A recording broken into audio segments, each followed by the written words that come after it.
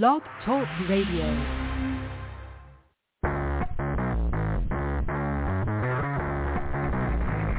Hello and welcome to Action Radio. This is Greg Penglis coming to you from the historic district of downtown Milton on the banks of the beautiful Blackwater River. And now let's get into Action Radio. Yeah, well, we almost didn't get into Action Radio. Greetings from the Gulf Coast here, Gulf of Mexico and Florida. I just had a bit of a scare. I probably logged in a little bit late, about 3 minutes before the show started. And this voice said, "We're having technical difficulties. Please call in later." I'm like, no, I've got a show to do. So then I said, please press 1 to start your show. I got the cue to start the show again. So I tried it, and this time it worked. So whatever they had, they fixed, which is really good because I really enjoyed doing this show, and I wasn't quite sure what I was going to do with it since Brianna's on the line right now, and we have the world to save and a whole bunch of things to talk about. So let's get right to government inquiry with Brianna. She started as a guest on Action Radio, courtesy of our Constitution reporter, Amber Kemper. Both Brianna and Amber are graduates of Patriot Academy, a place where young folks get to practice writing and advocating legislation and being legislators in a mock session. Brianna immediately impressed all of us as someone we wanted on the show with her own report. With an insightful mind, asking and taking on complex questions, and a growing skill in sarcasm and satire, plus her study of government, history, the Constitution, and our founding, all of her skills and knowledge combined into something pretty incredible here on Action Radio. And now, the Government Inquiry Report with Brianna Cannon. So did I give you enough articles yesterday? Like 6? Good morning, Brianna. Yes. Well, I was kind of on a roll. Good morning. Yeah, I was kind of on a roll all of a sudden. And this is what happens. I'll get on a topic, and then this stuff keeps popping up, and then, well, that's interesting. And then I ask another question. And, well, let's see what we find. And then I find another article. By the time I was done, just so folks know that I really did send Brianna about 6 articles last night. I don't expect you to have read them all or analyzed them all. I mean, this is an ongoing process. But I did want to talk about this just absolutely abysmal kowtowing to the Communist Chinese Party. And of course, I looked into it. I've got some articles in the third hour I'm going to go over. So if you want to catch that, on podcast, feel free. But what have you sort of gleaned from all this? What are your views on this trip and anything else that you may have discovered in that voluminous amount of stuff, and plus your own investigations about what's going on between our illegal government and the Communist Chinese? What do you think? Yeah, well, it's kind of hard to figure out exactly what they're doing because most of them, a lot of the reports that I see is talking about the meeting, like in regards to them having it. And some of them are saying that, this is really pathetic, So I agree with that. Because I guess that's he not had a problem. Yeah, he had to beg for this. Yeah. Let me see. Who is begging? Who is doing the begging? Blinken? Begging for a meeting or what? Why was he begging for a meeting with the Communist Chinese? I don't know, but what it shows is kind of like America's weakness to China, since they're supposed to be like the representatives. So why would he beg for a meeting with China? What does he care? How does that? Who's his audience? Who do you think he's talking to? Why would he do this? Why would he need a meeting with China? I mean, China already owns the Brandon administration or insurrection. Excuse me. I mean, they pay for Brandon. They give Well, so why would they? Go ahead. I'm curious. Yeah, supposedly they had a lot of people saying that it was a bad idea and that he originally had planned to take the trip in February, but because of the spy balloons, they decided not to. So I don't know why they decided to go this time. I guess they figured, enough time has passed. We can still go. People won't get upset. But they don't know us very well, do they? Well, and he didn't talk about the spy balloons. Apparently, I heard some report, I think it's probably One American News, that the whole meeting they had, the press conference, was like usual for the Chinese, for communists, completely scripted, no questions, from reporters. Or if they did, they were all pre-approved, much like Brandon's press conferences here. They only get pre-approved questions. That's how Jean-Pierre, what's her name, Ron Paul can answer them. So this is all some big fraud. It's like communist elections where the communist leader wins about 98% and they call it a democracy. I mean, come on. It's funny. It's laughable. Yeah, I know that they were kind of working together to have better communication or something of that sort. But well, let's I don't really know let's exactly focus on that. Yeah, I think you're onto something. I remember hearing something else too about we have to improve the stability of our relationship. Well, considering China runs Joe Biden, and Joe Biden, and actually Obama runs Joe Biden. So the question is Obama working with the communist Chinese? I didn't think of that till just now. Did that pop up at all? Was there any connection between Obama and the commies over there? No, not directly that I've read, no. But it's not surprising if it was to be that way. But maybe make a little note to investigate. See if you can put Obama and the CCP into a search and see what pops up. So a lot of times, this is how I find stuff out, is just make a very general, because, it's hard to know exactly what to look for these investigations. But I remember my classic moment was back in February of 2020, when COVID, when Dr. Fascist was out pushing vaccines as the only solution. I said, it can't be the only solution. I said, we got medicine, we've got drugs, we've got surgery, we've got procedures, we've got technology, we've got all these things we can use, and vaccines are the only answer? That never made sense to me. So I put 3 words into my search. I said, what kills viruses? And that was it. What kills viruses? And all this stuff came up. And I thought, wait a minute. Now I know this guy's a liar, because I get viruses that kill viruses, drugs that kill viruses, viruses and drugs in combination kill viruses, viruses or certain drugs can act like laser pointers and say, here's the virus, go after it, and other viruses will go after them. There's all these different ways to kill viruses. So if there are many ways to kill viruses, why would you want a vaccine that takes 15 years to be developed when we've already got the medical knowledge and technology to kill it now? Besides, coronavirus is never that serious. It's a flu bug. Or a bioweapon, depending on who you're talking to. Actually, on this, yes. So right before Anthony Blinken went over to China, Bill Gates did, to have a meeting with Xi Jinping, because supposedly they're friends. So there's an article about this on Epoch Times, and there's also, I think, Andrew Klavan covered it. He's part of the Daily Wire. Okay, so what does it say? Which is like Do you have the articles right there? Network. Do you have the articles? What was Bill Gates doing in China? No, I don't have the article up right now, but why would Bill Gates go to China? On it, but, why would a capitalist like Bill Gates go to communist China? Well, he said that it was to strengthen business ties between the U.S. and China. And then he gave China a $50 million check. And he said the purpose was to fund studies in infectious diseases. Now, right off when I first heard this, I was like, okay, so he wants to strengthen business ties, but he's giving this $50 million check for infectious diseases. Okay, so where's the business tie here? Why exactly is that? But it turns out that it was supposed to be for malaria. COVID vaccines are a business. That's a great, that's brilliant. So Gates, and I've heard that same thing. They said that Blinken is over there to strengthen business ties. Well, how do you have business ties with a communist party who's dedicated to the government owning all the means of production? That's what communism is. But as it went on, it starts to make sense why they said business ties, okay? So they said that the infectious disease that he's paying $50 million for is for malaria. So, I mean, we already kind of let China mess around with diseases, and it didn't go so well. Gain of function, right? You know how that works. Taking a naturally occurring coronavirus and making it really deadly as a bioweapon so they can sell vaccines. So let me ask you a question. $50 million for malaria. What cures malaria? That costs 5 cents a pill. Oh, wait, this one was not. Oh, wait, it was a different thing that Andrew Klavan covered, not this one. Okay. I don't know talk about this one. Okay, sorry, what did you say?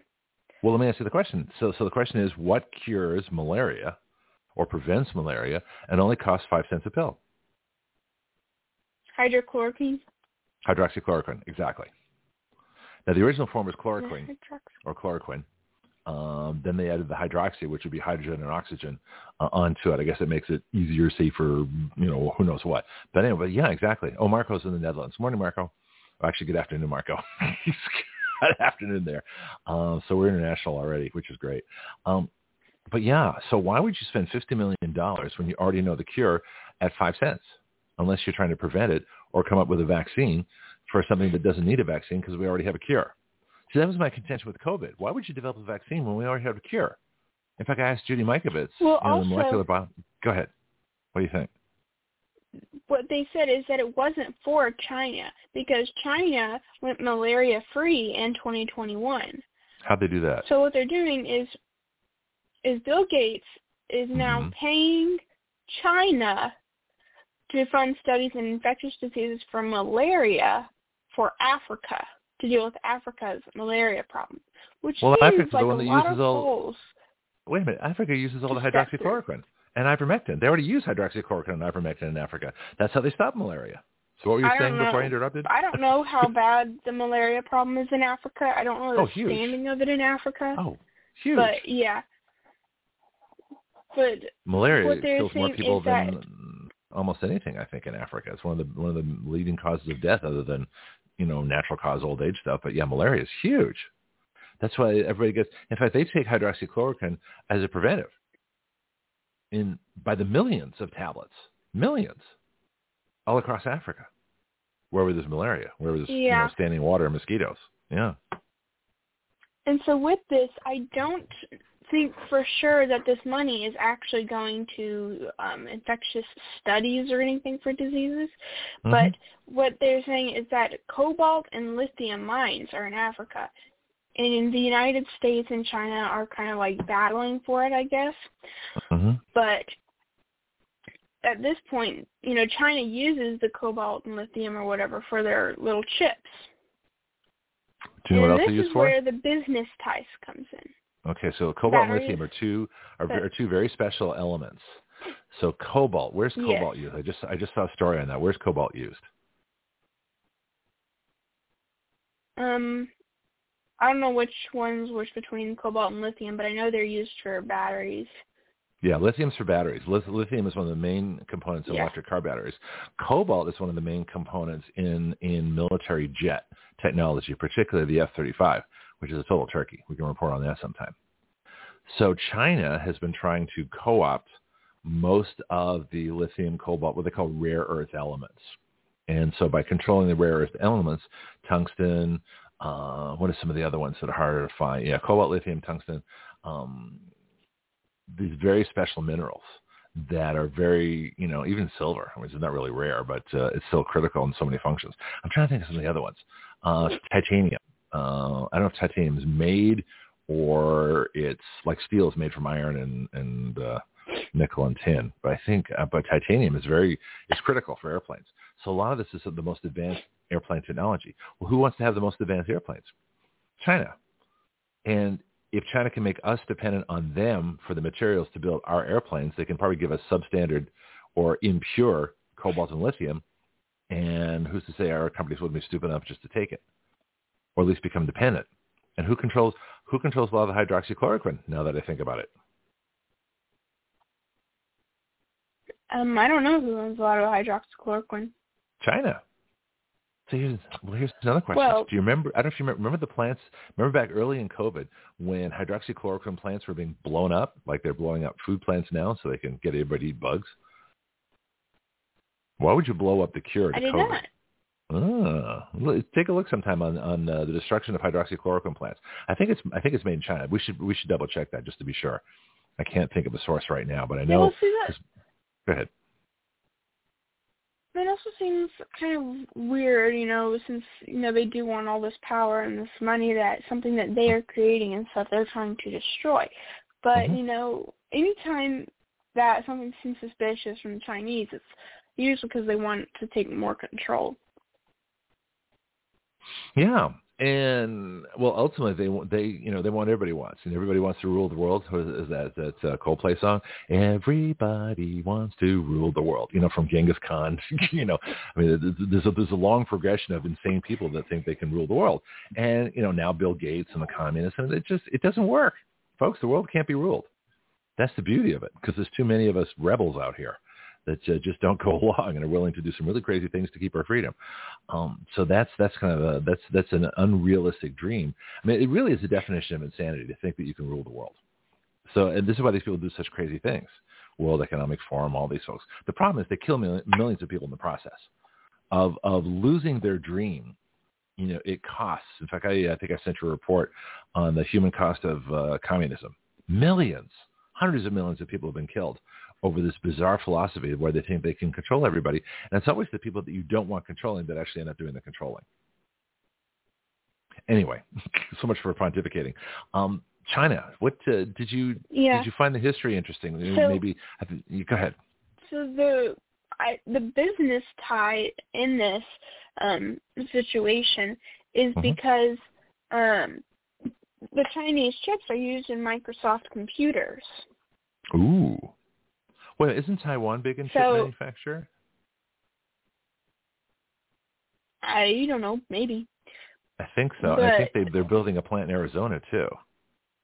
So this might be a way to cut Taiwan off economically by building more chips in China, in communist China. Make a note. Let's see. Let's check on that one. But I think you're onto something. Well, tell me more about this. What else is going on?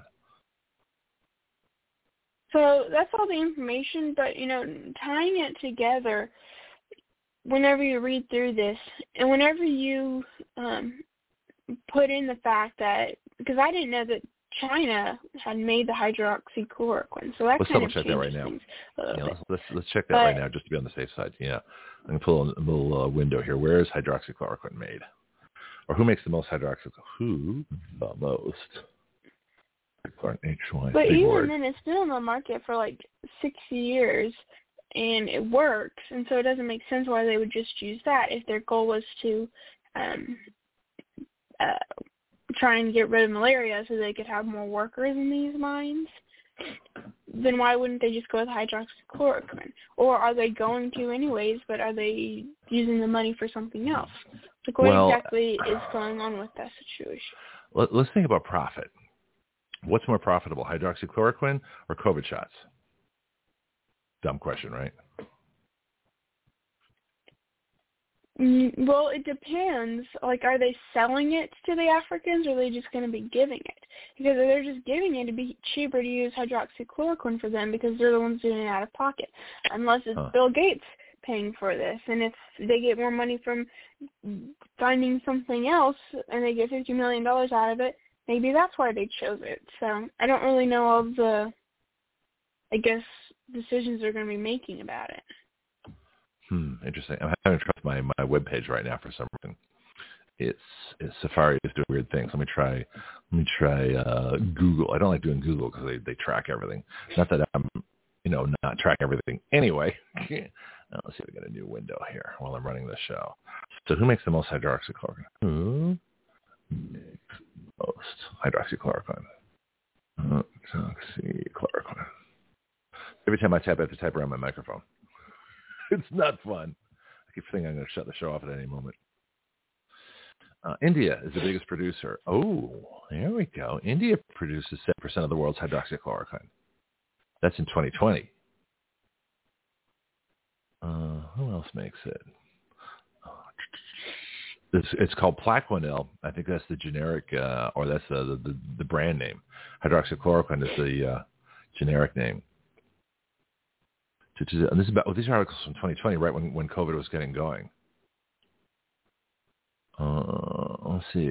Fierce Pharma. Who are they? Novartis, Mellon, and Teva to supply tens of millions of chloroquine tablets to fight COVID-19. This is interesting. Why aren't you yet? Okay, so right in the middle of the slope of the head. So there were millions of. You cut out really bad. What's that? You're cutting out really bad. I don't know if that was for everybody or just on my end. Probably because of I'm doing too much on this website. All right, we're going to check this out later. Yeah, how about now? How does it sound now? Yeah, it sounds clear now. Okay, so I was using an extra window because my Safari window is not working, so I have to look it up later. I can look up those articles later, because now they're in my history. But it's interesting that millions of hydroxychloroquine tablets were being produced in March of 2020 in anticipation of using that to cure COVID.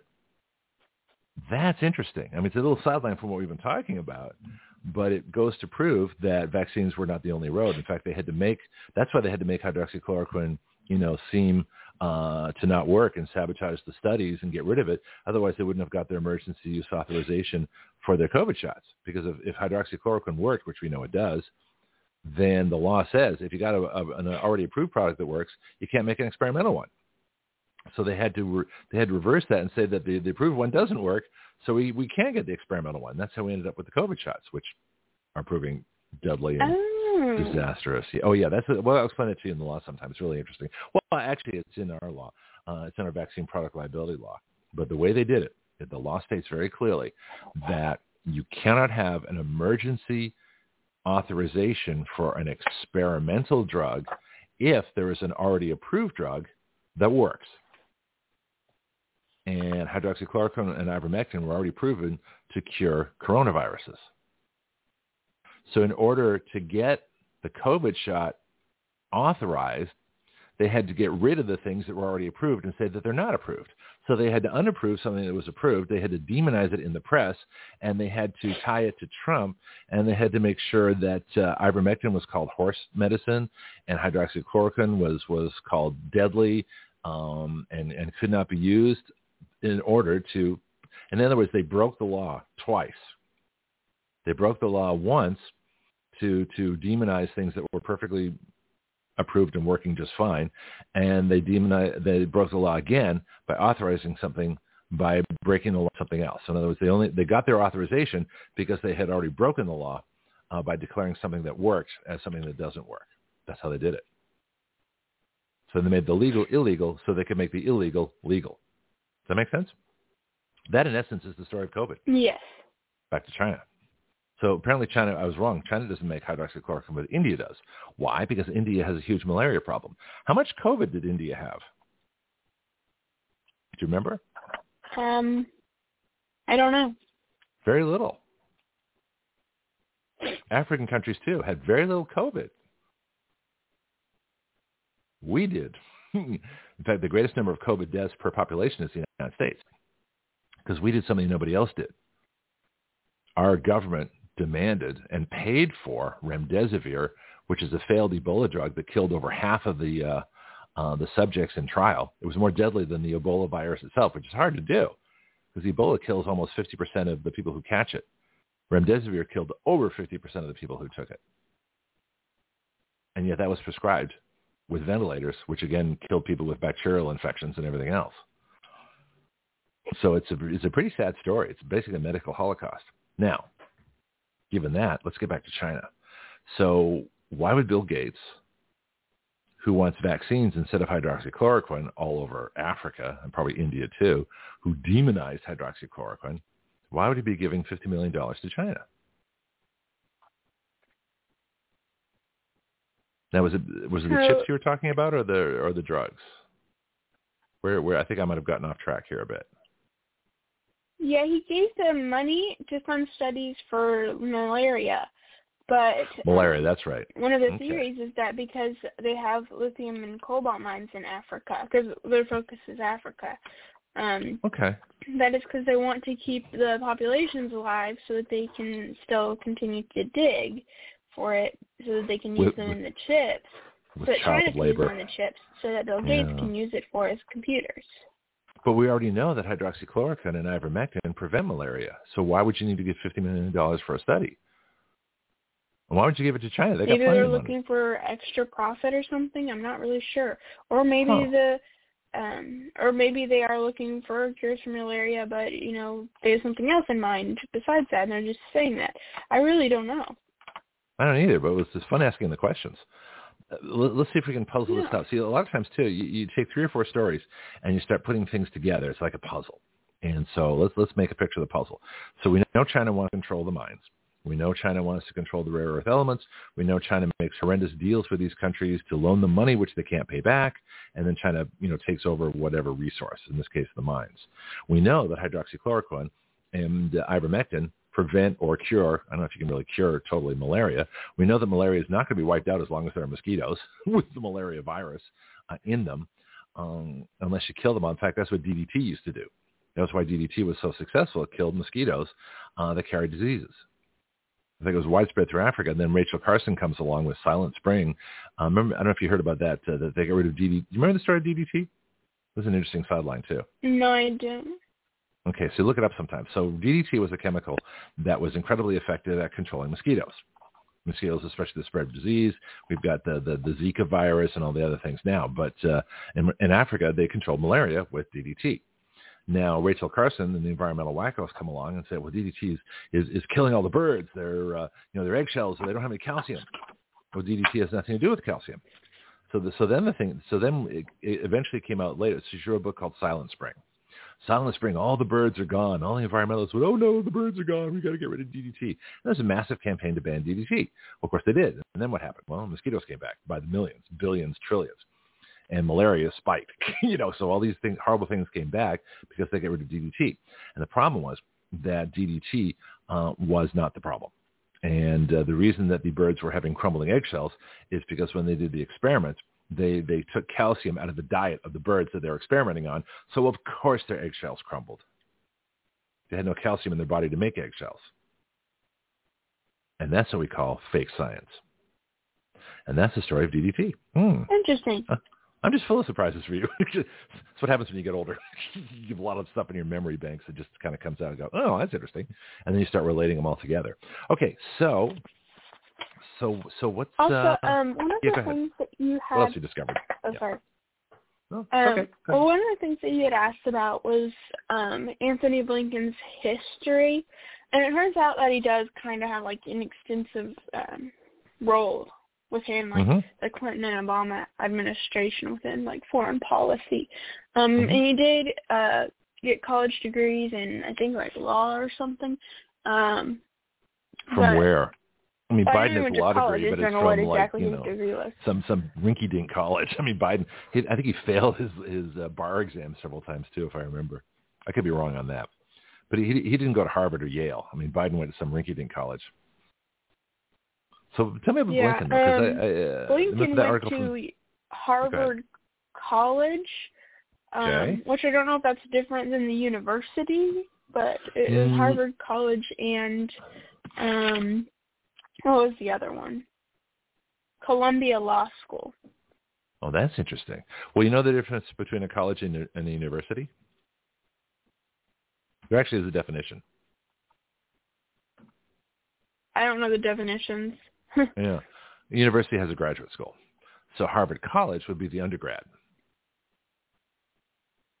Harvard University would include the grad schools, medicine, theology, law, those kind of things. So we just call it Harvard University because there's both the grad school and the undergrad. So the fact that he went to Harvard and Columbia, both incredibly liberal institutions, and then ended up as a stooge hack apparatchik of Clinton and Obama, and then ends up in the Biden direction is not surprising. So he's a career leftist hack, basically. Now, in reading that article on The Hill, which had a nice little resume, did you see any accomplishments of Anthony Blinken, any successes? Well, I didn't look into his, success. I didn't read that article that you sent, I think, this morning or something. But, okay, that's fine. Let's say I gave you a lot of stuff. I don't expect you to read it all. Dialopedia has a career list of what he's done career-wise, but not necessarily policy decisions or anything like that. I know he was involved with the Middle East, but I don't really know exactly all that he's done decision-wise. Position-wise, he says that he founded West Tech Advisors, was a Deputy Secretary of State, Deputy National Security Advisor, Deputy Assistant to the President, Democratic Staff Director, U.S. Foreign Relations Committee, a Senior Fellow, Center for in International Studies, member of the National Security Council in the Clinton administration, and the Special Assistant to the Assistant Secretary of State for European and Canadian Affairs in the U.S. State Department. It's pretty impressive. Name, I'm not accusing you. I'm just saying that see, is there anything in there? Can you name one foreign policy success? Name one policy that he was brilliant in. I can't just because I don't know of any of his policy decisions. Okay. Well, I read the Hill article, and there aren't any. he's just a stooge. You know, he served in a bunch of different places, but he didn't actually do anything. This is what I found so fascinating. Let's see if I can find you some of the quotes here. So the article I've got here is 5 things to know about Anthony Blinken, excuse me, Biden's pick for state. And this is from 11/27/20. So this is a month after, 3 weeks after the election. Excuse me, the steal, and so they got him the Hill, which I don't know if that's a liberal or conservative source. I think it's somewhere in the middle. So Blinken's been a longtime aide. So he has extensive background in foreign policy matters, which usually is covered for. He's not done anything. So the 5 things to know are: 1, Blinken has years-long working relationship with Biden. Apparently he's Biden's aide for years and years. So they're buds. Senate Foreign Relations Committee, Democratic Staff Director. Yeah, he's all the stuff that you said. But I don't think he's qualified to do this job. But I don't think anybody in the idiocracy, the Brandon idiocracy, is qualified. They're all there for diversity reasons. I mean, this is like one of the few white guys, in the Brandon insurrection. But why would you put him up there? He's the Secretary of State, supposed to be the best diplomat, foreign policy advisor in the country today. That's just supposed to be Secretary of State. Of course, Democrats have had Hillary Clinton, Madeleine Albright. Who else has been Secretary of State? John Kerry. I mean, really stupid, horrible, manipulative, self-serving people. So why would you trust this guy to go to China? Yeah. So it says, go ahead. But that's all I really have on kind of like that area of the Blinken and China visit. I haven't read any more than that.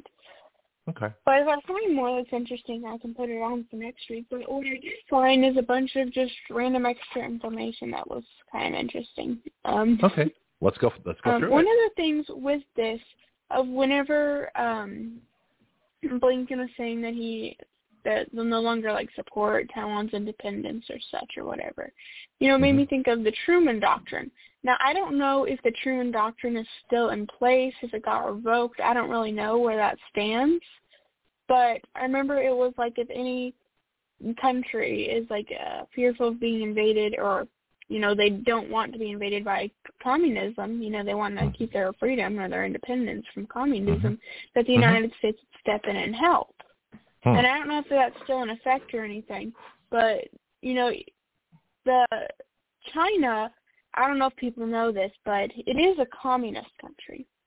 And if it's going to invade Taiwan, that kind of fits the Truman Doctrine. But also, there's a lot of pushback because, a lot of people don't want the U.S. to intervene within other countries. And, there's a whole deal with Ukraine. And, Ukraine is just a complete mess. It never should have happened. There was no reason for it to have even started.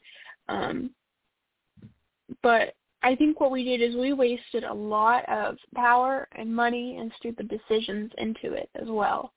I think that's really putting a hindrance on us now because wasn't it that or buying oil from other people, but that was just because of our own stupid administration. But I don't remember what kind of ammunition of some sort that we were getting, but supposedly we were buying something from South Korea, which kind of confused me on why we would need to do that. Usually it's other people borrowing from us. But, we were being put in kind of a tough position, and I don't know if that's what they're trying to make us believe or if it is true. But either way, I think there's been a lot of bad decisions around, and I'm not even sure if we're in a good position to help Taiwan out. I don't even know how much we have at this point. Yeah, now let's think about the Truman Doctrine. Do you have like a statement on what it was? Because let's start there and we'll kind of work forward. Yeah. Because I know the Monroe Doctrine. The Google Dictionary says the principle that the U.S. should give support to countries or peoples threatened by Soviet forces or communist insurrection, first expressed in 1947 by President Truman in a speech to Congress seeking aid for Greece and Turkey. And the doctrine is seen by the communists as an open declaration of the Cold War. Well, yeah, it makes sense. Well, let's go back to World War II. So World War II, we had Nazi Germany, Imperial Japan, Fascist Italy, as the Axis powers. The good guys, us, United States, France, England, various other countries, and allegedly Russia. Now, I was listening to. You should listen to the 3-hour podcast when you get a chance with Joe Rogan and Robert Francis Kennedy. And one of the things that RFK pointed out is that his uncle John Kennedy, pointed out frequently to people that everybody says, well, the United States won World War II. Well, yeah, against Japan with the atomic bomb, but the real winners in Europe was Russia. Russia lost 1 in 7 of their people. Russia lost 20 million. 80% of the men who were born in 1922 died because they turned 18 in 1940. 80%. Of the men born in, you imagine 80% of the men in the United States born in a particular year, dying in a war. We have nothing to compare to that. Russia was sending hundreds of divisions of soldiers. I think we had 20 divisions of soldiers in Europe. Russia had hundreds of divisions. Millions of people in Germany and Russia. And the weird thing that people also forget is that those were two totalitarian leftist governments. So you had the left fighting the left. So people that don't think the left fights the left, they miss the whole point. So you had leftist Nazis versus leftist communists. So the left is not only violent against their own people, they're violent against other countries of a very similar philosophy. You look at Nazism and communism, they're not that different. The biggest difference, I think, would be the racial component, the Aryan nation, the for lack of a better term, white supremacy, or the Aryan supremacy of the Nazis. Much more ideologically driven as opposed to the communists, which are, power-driven, alleged ideology of, no property, we all share in this communal world, which is not true. It's just another totalitarian state. So those two were the battles. So the end of World War II, I was just reading about the Yalta Conference, and I'll go over this again in the third hour and talk about, the history of China. So the world ends in 1945, the war ends. It ends in Europe, I think in May. I think it ends in Japan after, bomb was August 6th, and I think 10th. And I think within like a week or so, the war in Japan was over. So what happened after World War II? What's one of the most significant things that happened after World War II in terms of world government? The UN?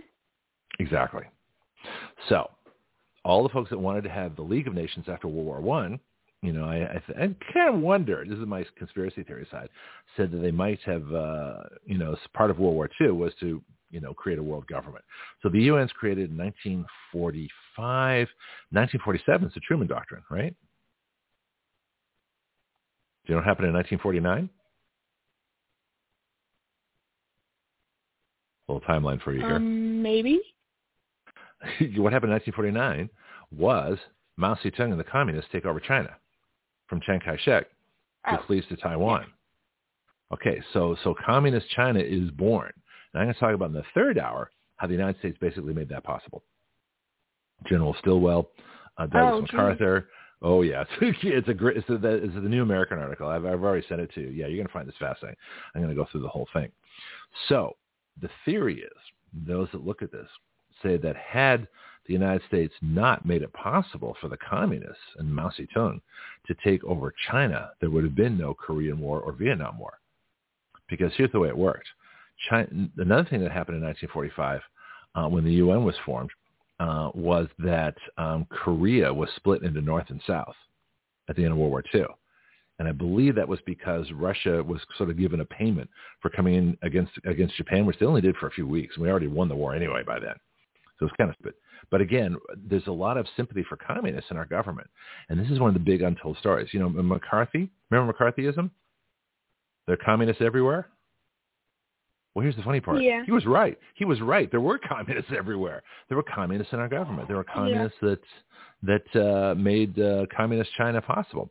But the plan was to have Chiang Kai-shek, set up a republic, a constitutional republic, because a constitutional China would leave only one major communist country in the world, and that'd be Russia. Well, what's Russia going to do if they've got not a Western style, but at least a republic of China on the southern border? They've got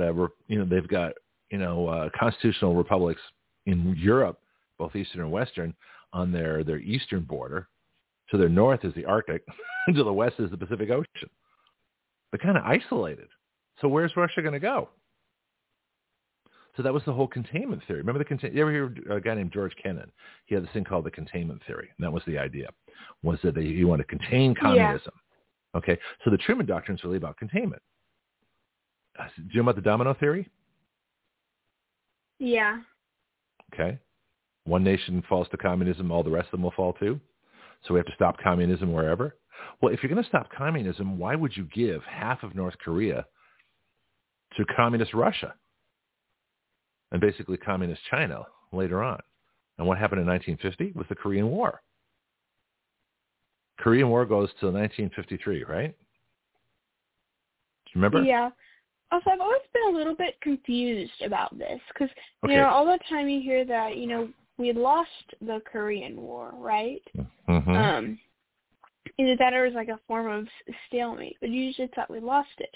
But when we went in there, now I might be completely wrong on this, so please let me know. But no, it's okay. Be wrong. It's okay. Because, I mean, we'll figure it out. We'll look up sources. I make statements all the time, and then I have to look up, so it's okay because you can't remember everything. So don't worry about it. Yeah. So the parallel was drawn, and it split the two different countries, and it's all just based on they're the exact same place, just different political ideologies, and then they split. Mm-hmm. And so it's like, I thought that America went to go and help out South Korea, right? Mm-hmm. Didn't they do it? Wasn't South Korea its own country? Well, that's what happened. So they were split into two countries. We do what we wanted to do?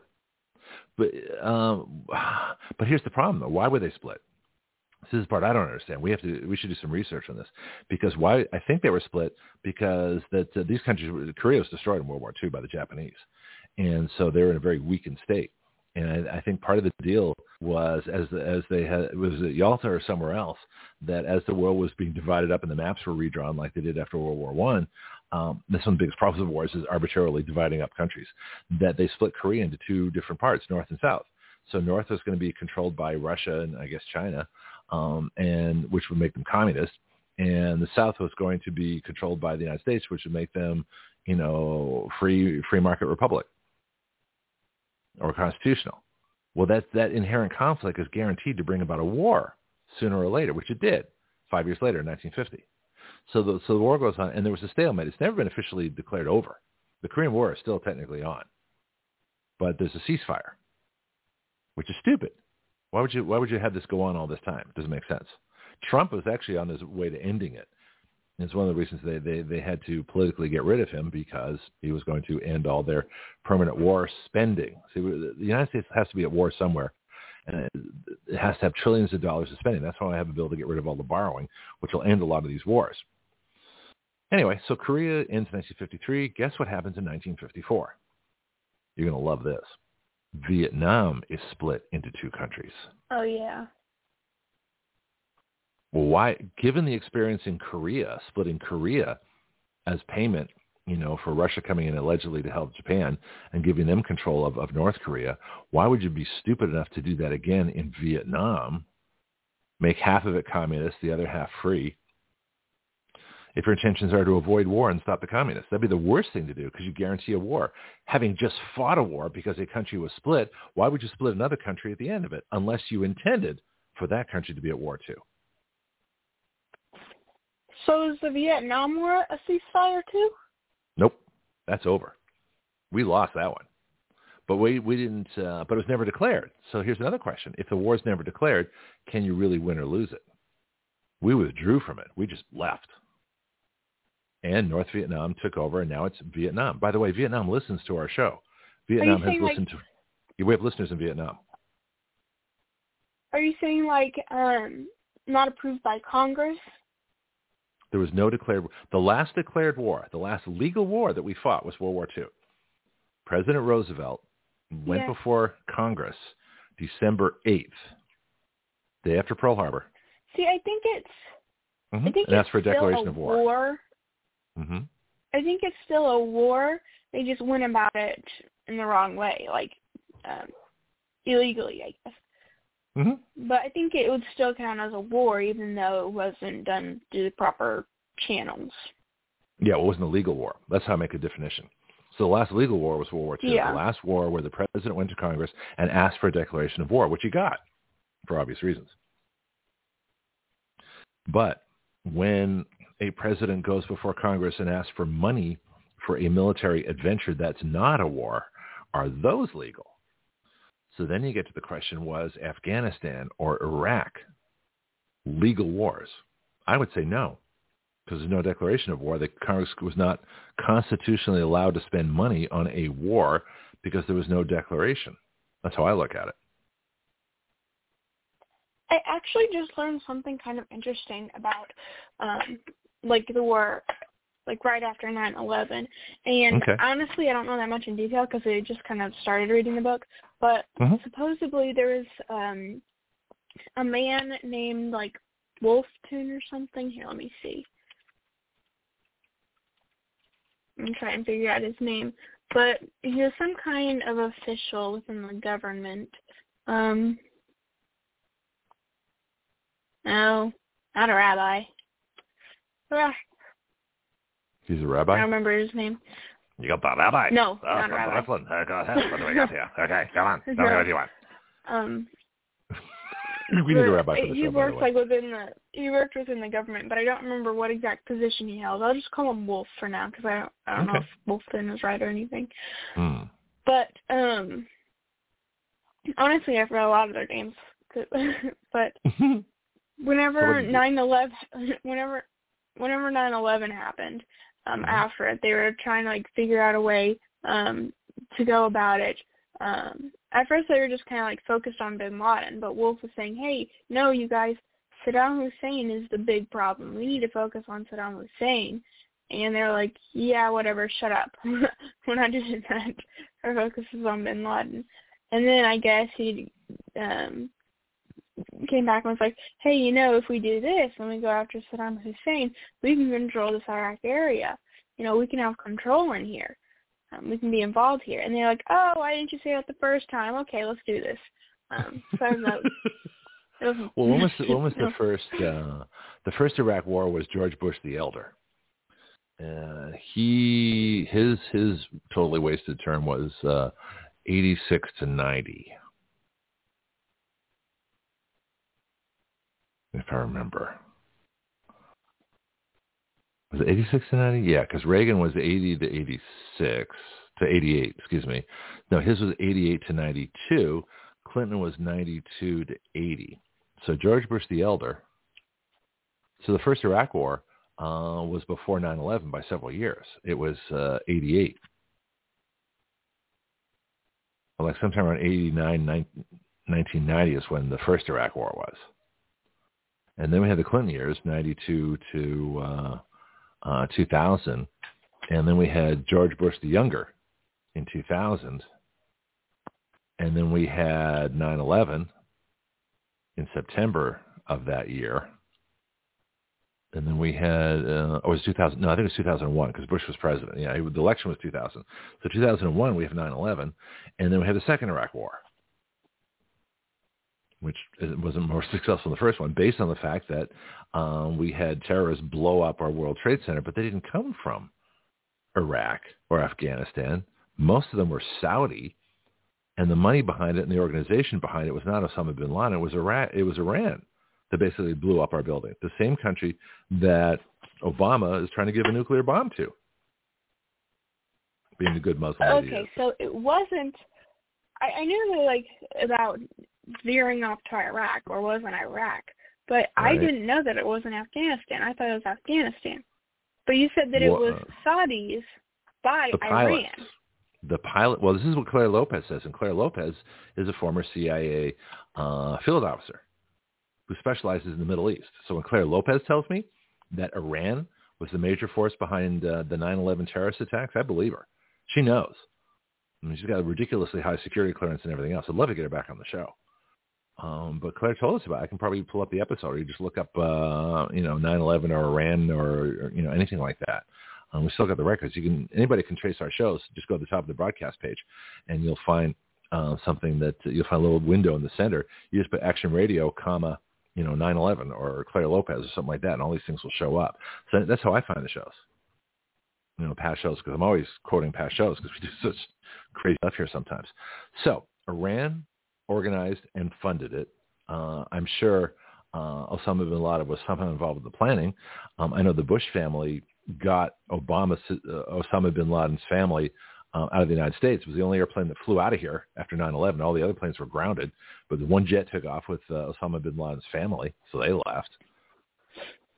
And it's just, there's something, again, like everything else, there's just too many questions as to what's going on. But it was not, but then we attack Afghanistan? Why? Because they were allegedly harboring terrorists, or Osama bin Laden was somewhere in Afghanistan when actually I think they found him in Pakistan. And then they said we had weapons of mass destruction in Iraq. We had to go to war with them because they had weapons of mass destruction, which they didn't have. That was a lie too. Yeah, about that.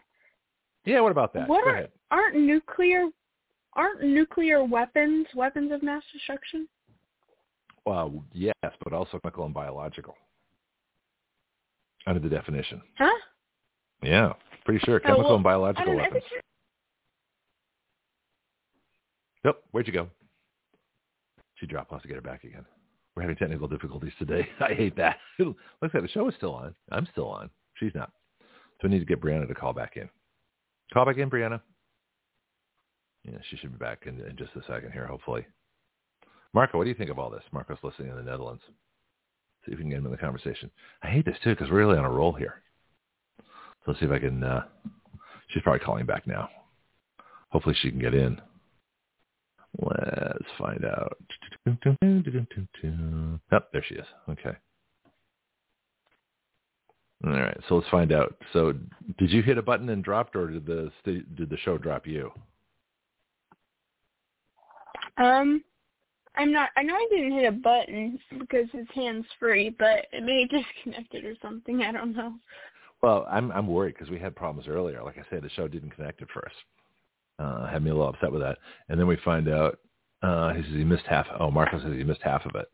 Oh, he was probably working. Anyway, so yeah, questions. 9/11, Obama, the reason for the wars. Oh, weapons of mass destruction. And I think that's where we left off. Yeah. So I have a question about this because in my mind they said that they went in because they thought there would be weapons of mass destruction. Turns out there wasn't. There was only nuclear weapons. And in my mind I was like, aren't nuclear weapons of mass destruction? Like, isn't that why the whole reason that nuclear weapons were created? Yeah, but in other words, mutually assured destruction is one of the theories. No, Iraq never had nuclear weapons. That was never an issue. Nobody ever thought they did. So when they talked about weapons of mass destruction, that's like assault weapon. It's a political term. There's no such thing as an assault weapon in the military, lexicon. They've got, single shot rifles. You got bolt action rifles. You've got semi-automatic rifles. You got machine guns, which are fully automatic. But there's no such thing as an assault weapon. There are, I think, the closest thing would be the assault rifles, which started with the German Sturmgewehr, which is the Stormbringer, which was the first multi-firing, magazine, magazine-fed, gun. That was full auto. So like a submachine gun uses pistol calibers, a machine gun uses rifle calibers. That's the difference. There's no such thing as an assault weapon. In the same way, weapons of mass destruction, what does that mean? It doesn't mean anything. It means weapons that can kill a lot of people. Well, artillery shells can kill a lot of people if you got enough of them. But what they're really talking about is nuclear, chemical, and biological. But since we knew Iraq didn't have a nuclear program and didn't have nuclear weapons, that to say they did was kind of absurd. Right? But didn't they find nuclear weapons? Nope. They didn't find any weapons of mass destruction. Now, they did have chemical weapons because we knew the Saddam Hussein used them on the Kurds, which is a horrible thing to do. I mean, it's truly a despicable human being. But the question is, even there are lots of despicable human beings out there, governing countries, but we don't go to war with all of them. And apparently Iraq is in far worse shape because of our involvement there than it would have been if we just left them alone. Peanuts can kill a lot of people if they are allergic. And what's the reason they're allergic?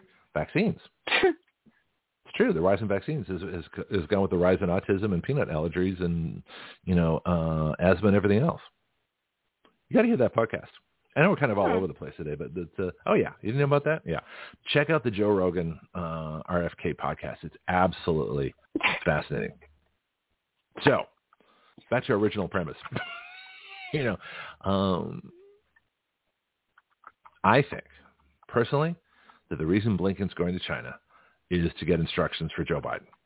Either it's money's coming back, a bribe is coming back, Joe Biden's going to, get some, direction, from Blinken as to what to do next to support China and destroy our country, because that's what they're hell-bent on doing. I don't see and there's no reason for Blinken to go to China unless it's a PR thing. But, free people hate the Chinese anyway. So you're not winning friends of your average American by going to communist China. That makes no sense. So they got to be doing it for somebody. And I think the only reason is to do it for themselves. Yeah. All right, let me ask you another question. We've got some different stuff. We've got a couple of minutes left. Have you been on the campaign, this guy, Vivek Ramaswamy? Do you know anything about him? Yeah. What do you know? Yeah, I don't know a lot, in depth. I know he's for, abolishing different of the three-letter agencies. He calls out the left. Do you know which ones? Or a couple of examples?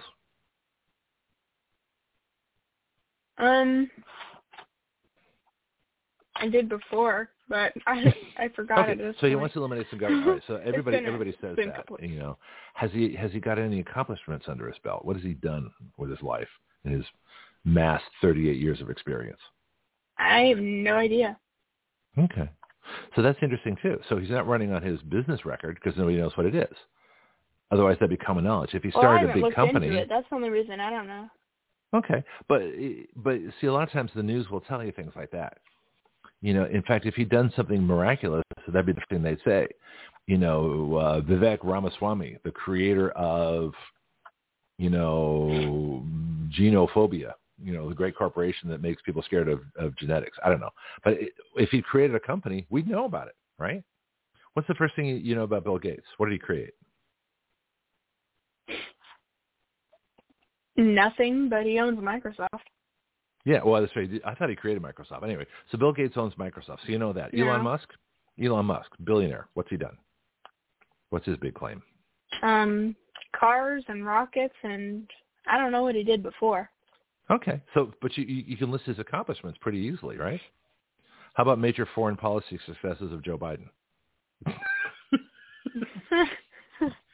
Yeah, I don't know if those exist. There aren't any. In fact, everything he's done is wrong. This is the one thing that everybody knows about. Oh, speaking of Joe Biden, did you see that? I'll get back to Swami in a minute. But did you see that thing I found on Joe Biden's primary election records in Wikipedia? No, I do not. Okay, so that's in your stack of stuff. I sent you a lot of stuff this week. I'm sorry, but I was having too much fun. I found in Wikipedia I was looking up Biden. Like I say, asking the right question is everything. And I said, what was Biden's primary record in elections? And it turned. Well, let me pull it up right now because this is kind of fun. This will be more fun than Swami. Swami we'll get next week. Blinken, who lost China? There's Ramaswamy. We'll do that another time. Where is my? I've got like 8 articles for today. Oh, here we go. Electoral history of Joe Biden. It's right up here. So this is Wikipedia, which is not your best source, but it is particularly here. So he's first elected in 1970, to the Newcastle County City Council. So 1970, I was 10 years old. This guy's like, I'm still in Australia, and this is when he starts his electoral politics. I'm 10 years old. He's already elected into politics. All right. So we got Senate elections. Let's get to primaries. Presidential primaries, 1984 to 1988. 1984. Do you know what Biden got? What his popularity was in the Democrat National Convention? How many votes did he get from Democrats? Or what percent? Just to pick a percent. I don't know. 0.03. 1984 Democratic National Convention, 0.03. Biden got 0.03%. This is in your article, all right? 1988. This gets better. 1988 Democrat National Convention presidential tally. Of the delegates, how many did Joe Biden get? 1988. Are you ready? 1. No, you're close. 2. 0.05%. He increased from 0.03 to 0.05. All right. And this is the guy that allegedly won in 2020. 2008, New Hampshire Democrat primary, vice presidential primaries. Joe Biden gets percentage. Are you ready? Take a guess. 0.04. No, he actually improved. 1.41. New Hampshire primary. So these are voters. These aren't delegates. So the conventions are delegates. Those are the real Democrats, right? So the primary, New Hampshire primary, in 2008, when he ran for president, he got 1.41% of the New Hampshire vote. That's nothing. Okay. 2008, also, Democrat primary. Go ahead. But, also whenever you learn about the history of, Abraham Lincoln went through a lot of losses before he became president. Uh-huh. And a lot of it was kind of circumstantial, but... Yeah, but no one's challenging whether Abraham Lincoln cheated, as far as I know, right? Yeah. Okay. Yeah. All right. So that's the difference. We know he cheated. But here's where it gets really weird, though. And so 2008, Democrat Party presidential primary, Joe Biden gets 0.19%. 0.1. He gets basically 0.2%. So 1/5 of 1%. Obama gets 49%. Big difference. 2008 Democrat Party presidential primary, Joe Biden gets 0.2%. So he actually is improving eventually. 2008 presidential election. Oh, I won't count that because he was running with Obama. And then all of a sudden, 2020. Okay, so you go from the 2008. Now, when was the last one he ran independently? No, so he ran for a presidential party candidate. Hillary Clinton won in 2008, but lost to Obama, right? So she wins the party convention, but somehow Obama wins the election, which is interesting. I don't know what happened there. Obviously, they cheated. But he goes from nothing. In 2008, in the presidential primary, he gets 0.19%. All right? And then he goes in 2020, all of a sudden, out of nowhere, he gets 51.79. He gets 52%.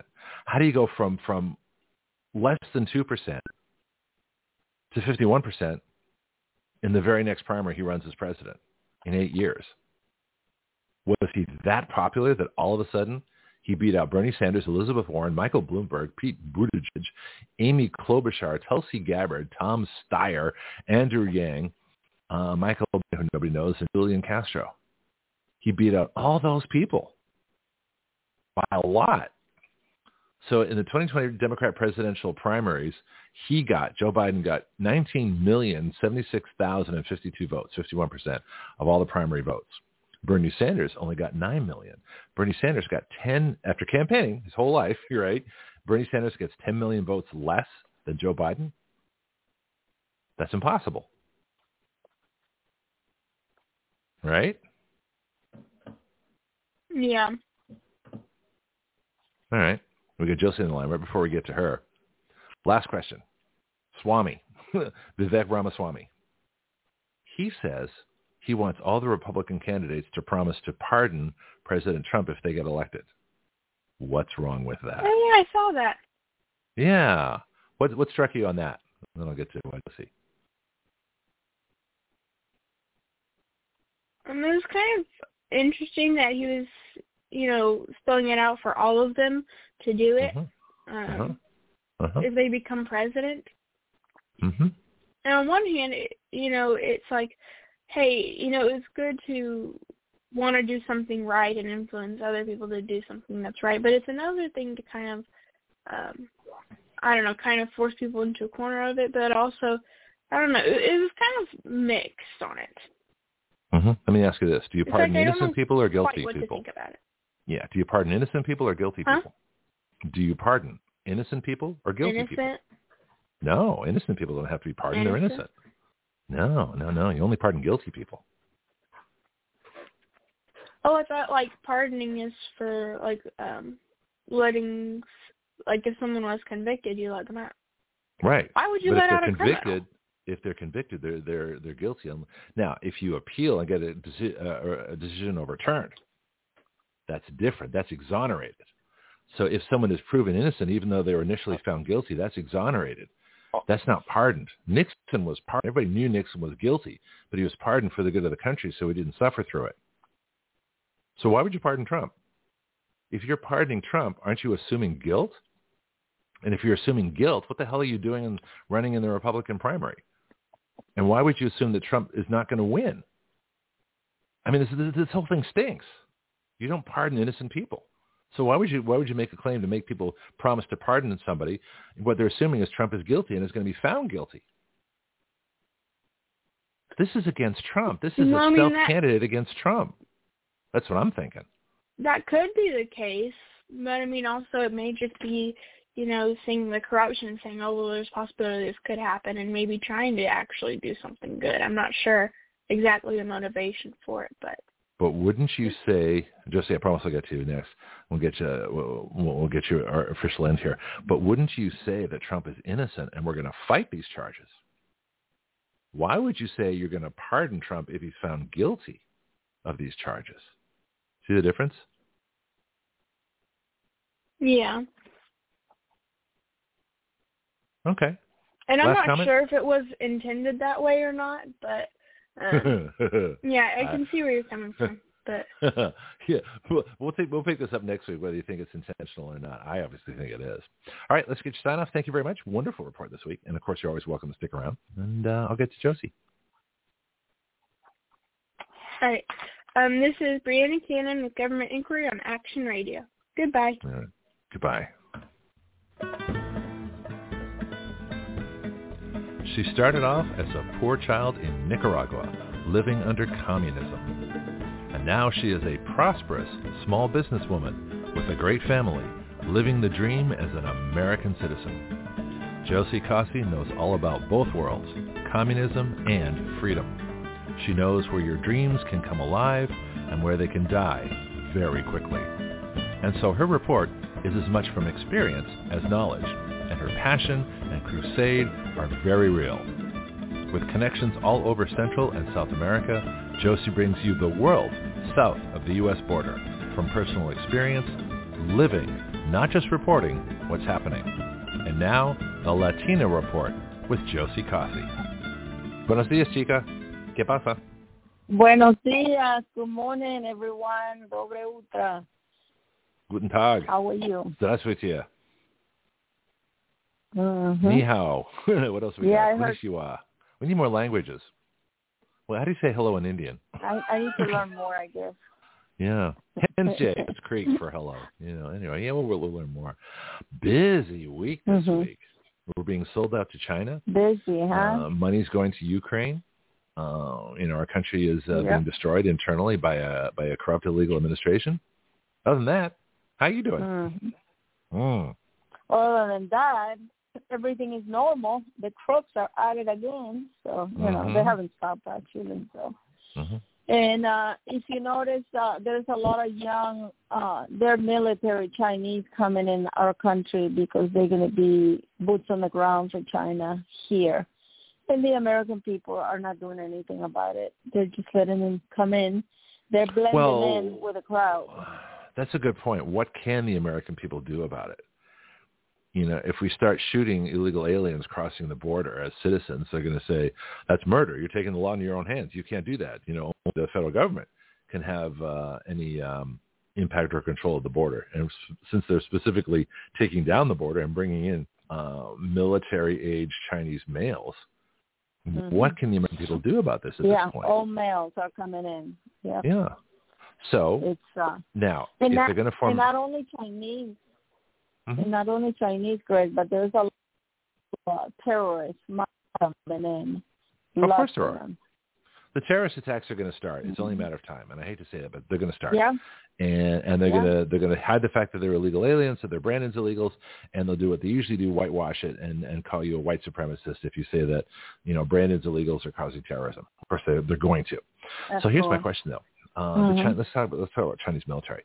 So we know China has a massive problem because they aborted all the girls. So they have millions of excess Chinese men. So are they bringing the Chinese men to the United States as an armed force, or are they just getting rid of it to try and redress the balance so that the Chinese men that are there, have a chance at Chinese women and they can actually have families and more Chinese folks? So is it a family? Those are not just regular civilians. This is like an army coming in, government. Oh, yeah. Okay. So where are they going? Just Chinese. Okay, so there might be a few escaping the lifestyle of China, but a lot of them are being sent by the government and organized by Obama, actually. Okay, so let's follow that through then. So yeah. if it's not getting rid of excess Chinese males because they killed all their girl babies, then it's an army. They're coming here.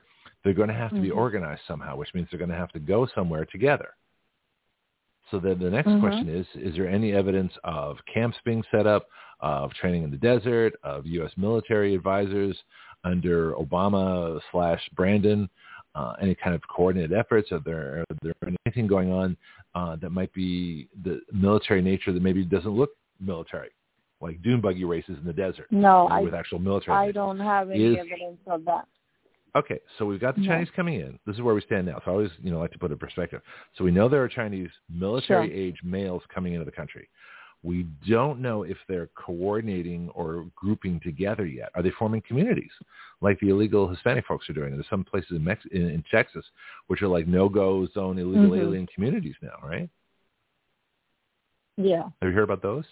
Tell me about those. Tell me what you know about those. I'm kind of curious. No, I don't know much about those that you're talking about. Let's take a look at that. In Texas, you mean? Yeah. Maybe make a note and tell me. And I bet you it's on Spanish radio. I bet you it's on Central South American radio or news that there are communities. It's like the Somalis in Minnesota. It's like a no-go zone. Oh. Yeah. But there are Texas illegal alien communities. Yeah. What's going on in Miami? Yeah, they have each country has a little area, like Little Haiti, Little Havana. Is that what you're talking about? Yeah, but as gringos, we can go to. Yeah, but as gringos can go to Little Havana. It's not banned. It's not like Little Somalia or little Mogadishu up in Somalia, where if you're not Somali, if you're not Muslim, they don't want you there. They don't want the police. They don't want the government. So that's what we call a no-go zone. In other words, a place that's taken over by people that have no business in our country, creating an area where only they can go, which is illegal.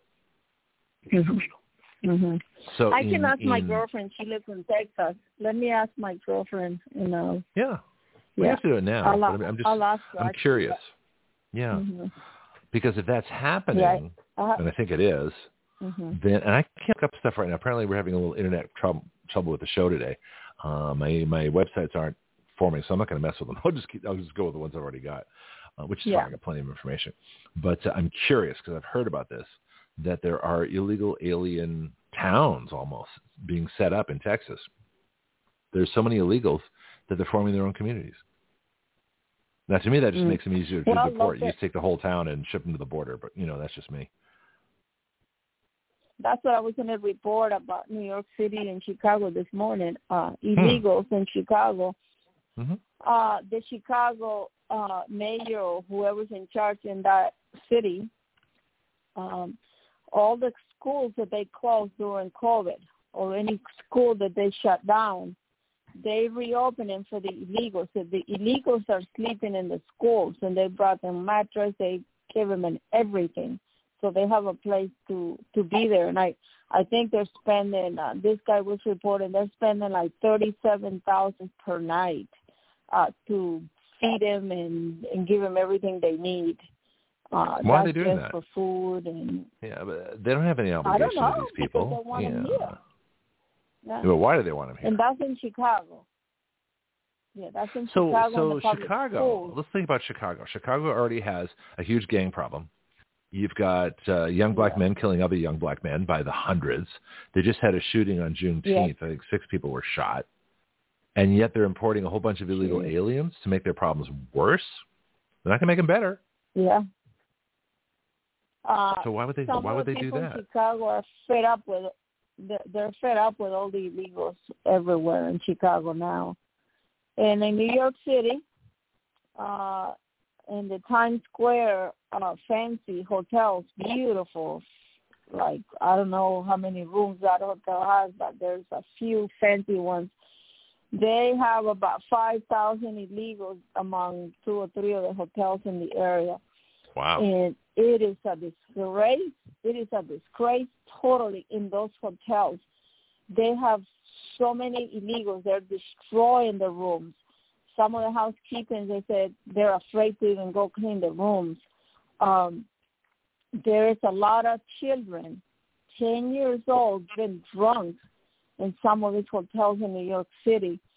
They're probably going to be in rape and you name it, and they're with all these people in there. How are they getting drunk? And some of the parents, are they raiding the mini bars or something, or how are they getting drunk by the adults? Yeah, they're making the little children drunk, and a lot of the parents, it seems like they're going to get jobs, cleaning houses or whatever, and they leave the 10-year-old children unattended in the hotel. So it is like Sodom and Gomorrah in those hotels, literally, right now.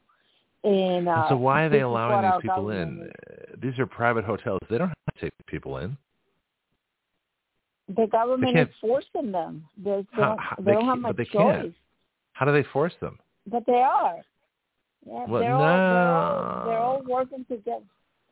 Well, now, they may want to take them in. They may want to take them for the money, but they can't force them.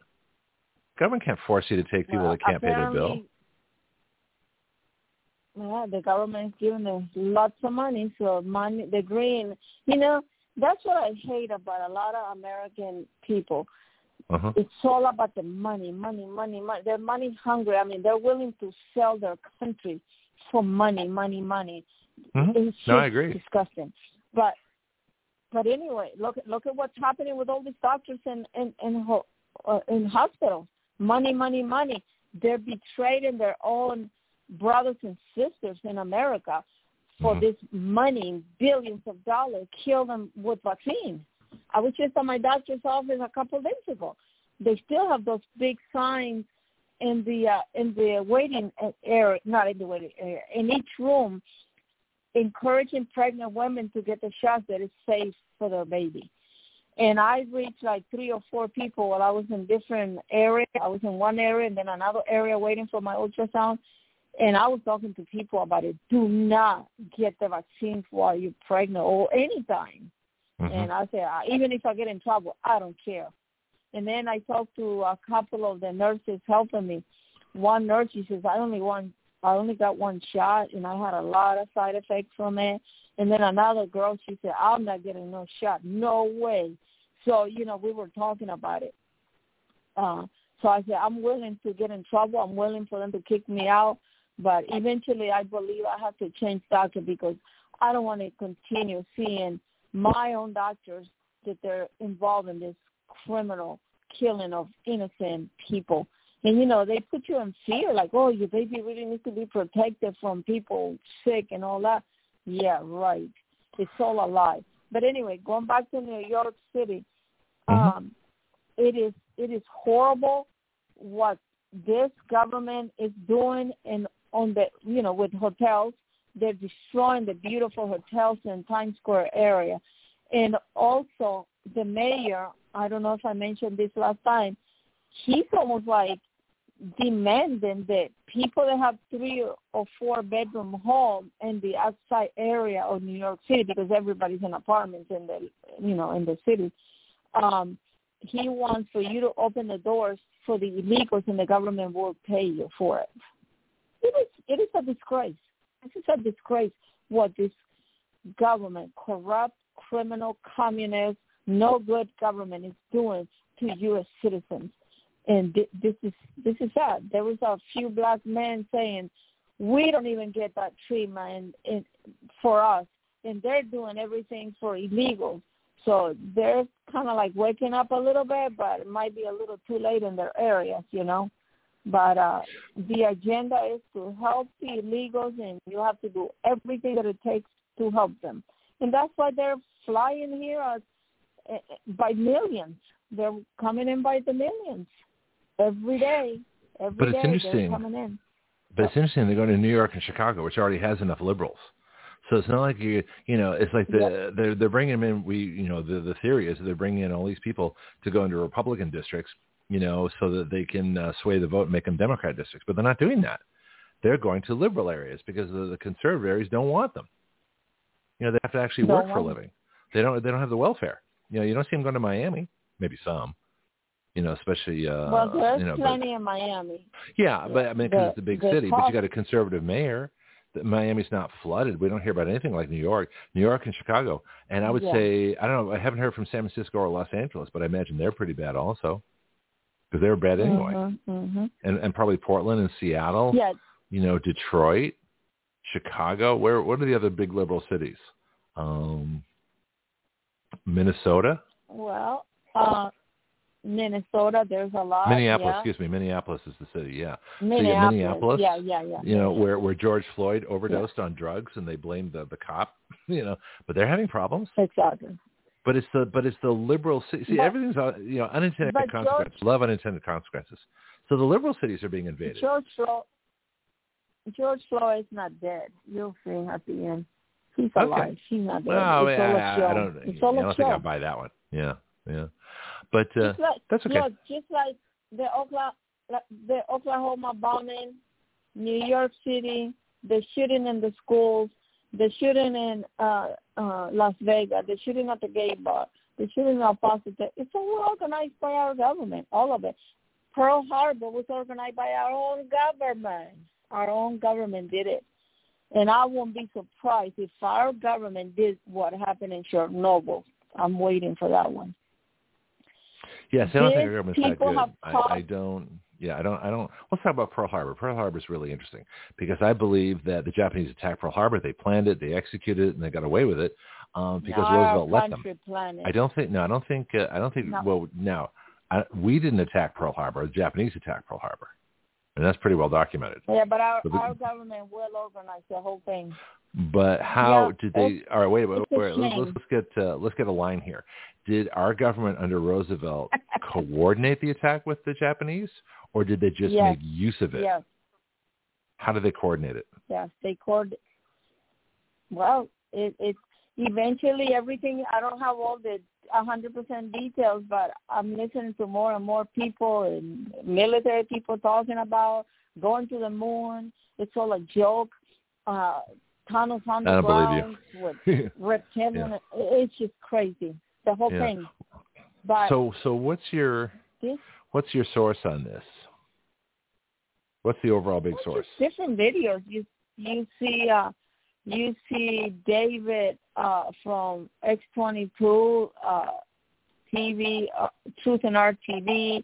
There's other people talking about it. I mean, there's so many people. The different shows that I watch. They're coming out with a lot of stuff. It's just crazy. I know it sounds crazy. And actually, it does. It does sound crazy. But there's two sources. There's like QAnon's been resurrected. We used to do a QAnon report with a lot of different things. But the old QAnon made sense. The new QAnon is some of the stuff you're talking about. The moon landing didn't happen. There's not no QAnon. It's the same. Same thing? No. There's All right. Well, there's no I looked into it. New one. There's no QAnon? It's the same. The same one. Okay, well, that's good. No, I'm saying there's no new one. It's still the same. Well, that's okay. Yeah. But the question, all right, so in that case, then, but the message has changed. I guess there's new things coming out. But some of the things that you talk about are some of the things I remember reading, that they were saying QAnon was talking about. And the other one is the state sovereignty, folks. That you can be into the state sovereign, you don't have to pay taxes, you don't have to have a driver's license and stuff like that. So those seem to be the major areas of different theories. Now, I believe, as far as Pearl Harbor goes, that, no, the United States did not coordinate that with Japan. They're not that stupid. But Japan definitely attacked Pearl Harbor. But the question is, did we know about it? And I would say, yes, we did. Because we'd already broken the Japanese code. There's no reason that Roosevelt didn't know about it. In fact, the reason that they sent the carriers out, the aircraft carriers, is because they knew they needed them for the war. But most of the people don't realize this. Most of the ships that were destroyed, the battleships, were World War I surplus battleships. So what Japan attacked were ships that we didn't need anyway. They sunk our World War I battleships. But that was necessary to look like enough damage to get us into the war. We believe that all the wars, they've been created by our government. And this is worldwide too. See, but our government wasn't that big. See, our government wasn't that big until after World War II. Did we create World War I? I don't think so. Yes. How? All of them. Nah, I don't believe it. They have. Doesn't make sense. Nah, it doesn't make sense. Well, yeah. They create Here's words. Why. Because we weren't that big a country. They create words to go fighting, to kill Americans. Yeah. The corruption has been so deep way back. 56 years, in 1956 or 56 years ago, they planned this COVID thing. They're very patient, these criminal communists, radical left. They are very patient. They created this killing of innocent people with this vaccine years ago. I thought it was only 20 years, but it's not. I was wrong. It's about 56 years. They created all this whole thing. It's very sad. But these people are evil to the core.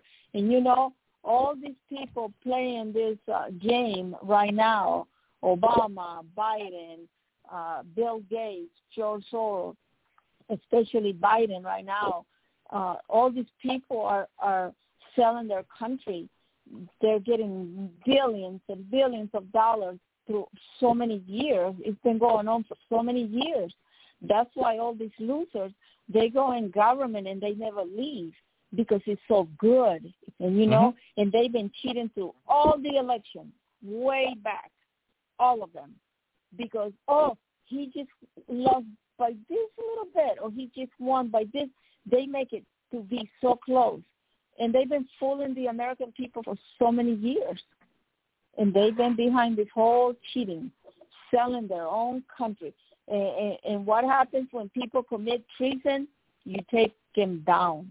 Bye-bye. No longer you will exist.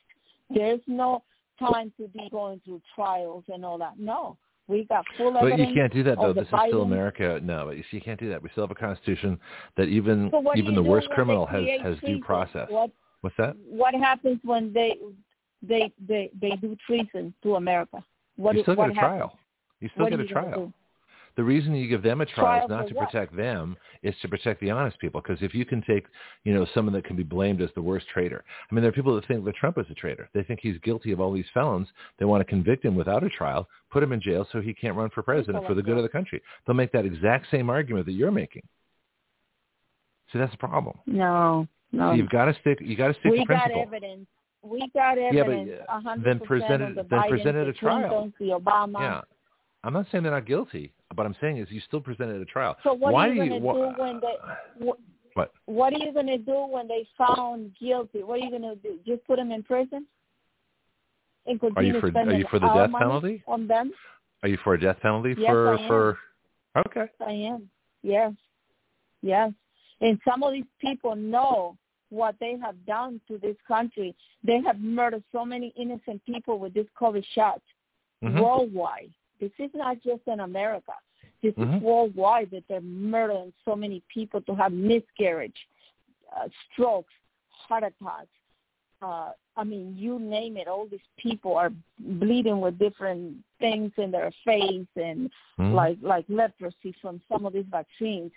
This is a Holocaust live, and people are watching it happen.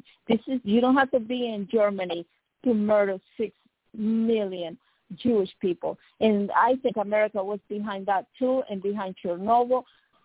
I can hardly wait for everything to be released. Everything. Yeah. I think you're going to be disappointed. I think you'll be disappointed because you know why Chernobyl happened?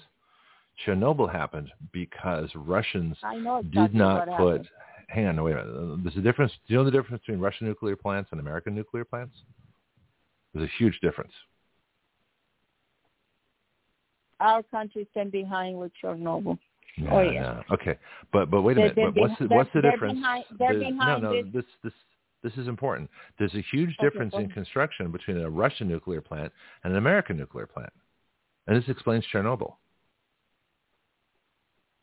Mhm. Do you know the big differences?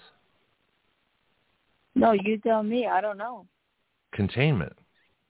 See, American nuclear plants have like 3 feet thick concrete to contain the nuclear material in case of an accident. The reason that 3 Mile Island was not such a big deal, and I was in college during 3 Mile Island. Remember Harrisburg, Pennsylvania, 3 Mile Island? Yeah, I remember the 3 Mile Okay, Island. we were worried about a meltdown, worried about the release of nuclear material. In fact, those of us in college, I was in college at the University of Massachusetts. I was just upwind, up the Connecticut Valley from Harrisburg, Pennsylvania. We were packed up and ready to go. We had a gas in our tanks. We had we had a bag packed, and if they had released radiation, we were all set to evacuate. We did not want to be radiated by 3 Mile Island, but it didn't happen. Why? Because they contained it. So there was a containment vessel. So all that concrete around the nuclear plant, around the generator, and the nuclear fuel contained it. Now, you probably still can't go in it. You may not be able to walk in there for 1,000 years. I don't know. I don't know. But all right, but here's the thing. That Russian, wait a minute. Here's the difference, though. Russian nuclear plants do not have containment. They do not have all that extra concrete because, according to the Russians, their plants don't have problems or melt down. Well, yeah, they do. Now, Chernobyl, what's interesting about Chernobyl is it's in the Ukraine. I thought it was in Russia. I didn't realize that Chernobyl is in the Ukraine. So now that's interesting to me. Okay, so we got a Russian built nuclear plant in Ukraine that does not have containment. That does not have the same concrete to restrict radiation if there's a nuclear meltdown or a nuclear accident. So consequently, when there was at Chernobyl, where the radiation, there was nothing to stop it, so out it went. Right. So now, did the United States cause that, or did the Russian stupidity in not having containment cause Chernobyl? So that's the question. I don't think it was the Russian at this point. My personal opinion is our country did it, and a lot of Ukrainian people why would our country destroy a because they're Russian evil. They're evil. They're behind all the wars, all the disasters. I mean, disasters. But even evil people have to have a Our purpose. Even evil people need a purpose. I don't know what's the purpose. The purpose to eliminate people. Look, they want 75% of our military to be dead from these vaccines, and they have forced them, and they own our children. Once you sign up to be in the military, you belong to them. It's horrible and sad to hear a lot of young people say, they own us. We didn't have any choice. Yeah, my son-in-law. Actually, they do have a choice. Just, apparently, they've been told that you belong to us. You don't have a choice. Yeah. So some of the military escaped without the shots, thank God, and they're going to live. They're going to live. But now a lot of them are being forced to get the flu shot now, and they're innocent. And the flu shots are fully contaminated with AIDS virus, according to Judy Mikovich, Dr. Judy. And these people are criminal. HIV, They've been spiking all the vaccines, all children's vaccines throughout there. 60 years ago, they've been spiking it. So you can have bipolar, schizophrenia, cancer, heart murmur, kidney failure, death syndrome. I mean, the list goes on, and cancer. And the list goes on and on and on and on. And this has been going on for a long time. So what's the difference of them blowing up Chernobyl? I've been about 7 miles away from Chernobyl, actually, distributing those shoe boxes for children for Christmas. 5,000 children showed up. We were allowed only like 7 miles far away from Chernobyl plant. But this whole thing with the Ukraine, this whole thing, it seems like Russia's been suffering for so long, putting up. And I'm not trying to call Putin a little saint, but they've been putting up for so many years. of all the evil that this country's been creating. And, I love America. I'm willing to give my right arm for this country. But the evil that's been running our country has to stop, and it will stop. Nothing can stop what's coming, and it will happen. And I can hardly wait. Every day I'm praying for it. And a lot of these people, they know their game is over, so they're trying to do everything that they can. Their agenda is to blame and accuse Trump about everything. Trump is squeaky clean, let me tell you about that. If not, the intelligent military would not hire him. And they want to get their hands on Donald Trump and put him in prison to kill him. That's the agenda that they have right now. And, when Hillary Clinton was running for president, she couldn't be arrested because you're not supposed to do anything like that when a person is running. Election integrity. And they can do nothing to arrest Hillary from Benghazi, what she did with Obama to create Benghazi attacks and murder our ambassador in Benghazi.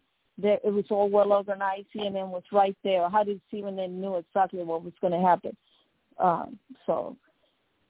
I've still got the stand down orders. I mean, I don't know if you remember that call. Those two calls that came in that day. I was doing a show in Benghazi back at WBY, and two callers called in who were military and said, "Yeah, we had stand down orders. One was in the Mediterranean, and the other was in Italy."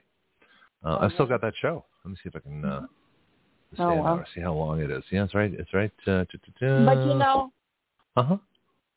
you have to show the American people with their own eyes, because a lot of people don't believe it unless you show them with their own eyes. Yeah. And just like Doubting Thomas, I'm not going to believe it until I see it. So this is where we at. Donald Trump is orchestrating everything. I mean, it's just so much that has come out. The American people, I don't think they're going to handle it. They're not going to be able to handle it, to be honest with you. So much information that they're going to be releasing, and I don't know when it's not going to happen. Hopefully, it happens before the end of the year. What are they waiting for? What are you hearing about what they're waiting for? What is the right time? How do they define the right time to release all this information and arrest all these people? How's that defined? Well, the child trafficking evidence and videos and everything will be released. The death of JFK there's a movie coming out. Be released. There's a movie coming out on child sex trafficking. Well, I'm not talking about what it's called. Movie. I'm talking about, well, you just asked me, I'm telling you. So the death of JFK, Martin Luther King, Robert Kennedy, the wars, all the wars that they've been orchestrating, any top secret paperwork Donald Trump has already taken care of, so the whole world can go see it. I believe TikTok is not owned by China. At first, I thought it was. This is my opinion, of course. I believe it's being controlled by Donald Trump because it's a lot of stuff that is being released through TikTok and to get all the young people to see what really happened. There's a lot of stuff coming out, what they're doing to our food, to what they're doing to child trafficking, how they're torturing little kids, adrenochrome. I mean, so much is coming out through TikTok that you don't see anywhere else, not even in Truth platform from Trump. Well, TikTok's really popular. Now, TikTok, you can make your own videos, right? You can release your own TikTok videos. I'm not really familiar with how it works. But you can make your own, right? Yeah. So if you can make your own, then unless they're censoring nobody controls you. So why is TikTok not controlled then? Because it comes from China. The Chinese Communist Party runs it, and they get the information from it. So why is it so wide open I don't think so. That's kind of interesting. Okay. Yeah, because Trump wants all the young people, because they're brainwashing all the young kids. But now young people are seeing all these videos and like, what? And since it's kind of like young people's thing, they're releasing so much information. A lot of information is being released, like underground child trafficking, underground all this. And they're like, what? I didn't know that. even my daughter, she said, "Oh my God, Mom, look at this." So, and they're little short videos that you don't get bored. There's a lot of information to TikTok. Like a 3-hour show? There's a lot of stuff. Huh? Yeah. So, like my 3 hours on radio? Yeah. Okay. Yeah. So they're getting to the young people. Trump, I'm pretty sure Trump is behind this, like Trump is behind working with El Salvador. A lot of people don't know about it because by himself he never would have been able to do it. Never. So what's going on in El Salvador? That's that's one of my fascinations is El Salvador, because it's like the shining example of what freedom can do. And so El Salvador, I think they don't want, because it proves to the socialists and the communists that America is not unique in freedom. Anybody can have freedom. All you have to do is have a constitution, a limited government, a free market, and individual rights. That's it. That's all you need. Mm-hmm. And you can have a country like the United States, or you can have a country. So what's going on in El Salvador? What's the latest down there? Because I'm quite fascinated with the place. Well, every day that goes by, they're hunting down a lot of the MS-13, and they're putting them in prison, and they're putting them to do a lot of work. So they're creating things, they're making things with their hands. They're not just in prison like our prisoners that they sit on their butts with computers to scam a lot of Americans. And that's what our prisoners are doing, because they all have free computer and free money, free this, The prisoners in El Salvador, they're really working hard, and they've been told what to do and how to do it. So they're selling a lot of property for a lot of money right now, this country. A lot of people want to go to El Salvador.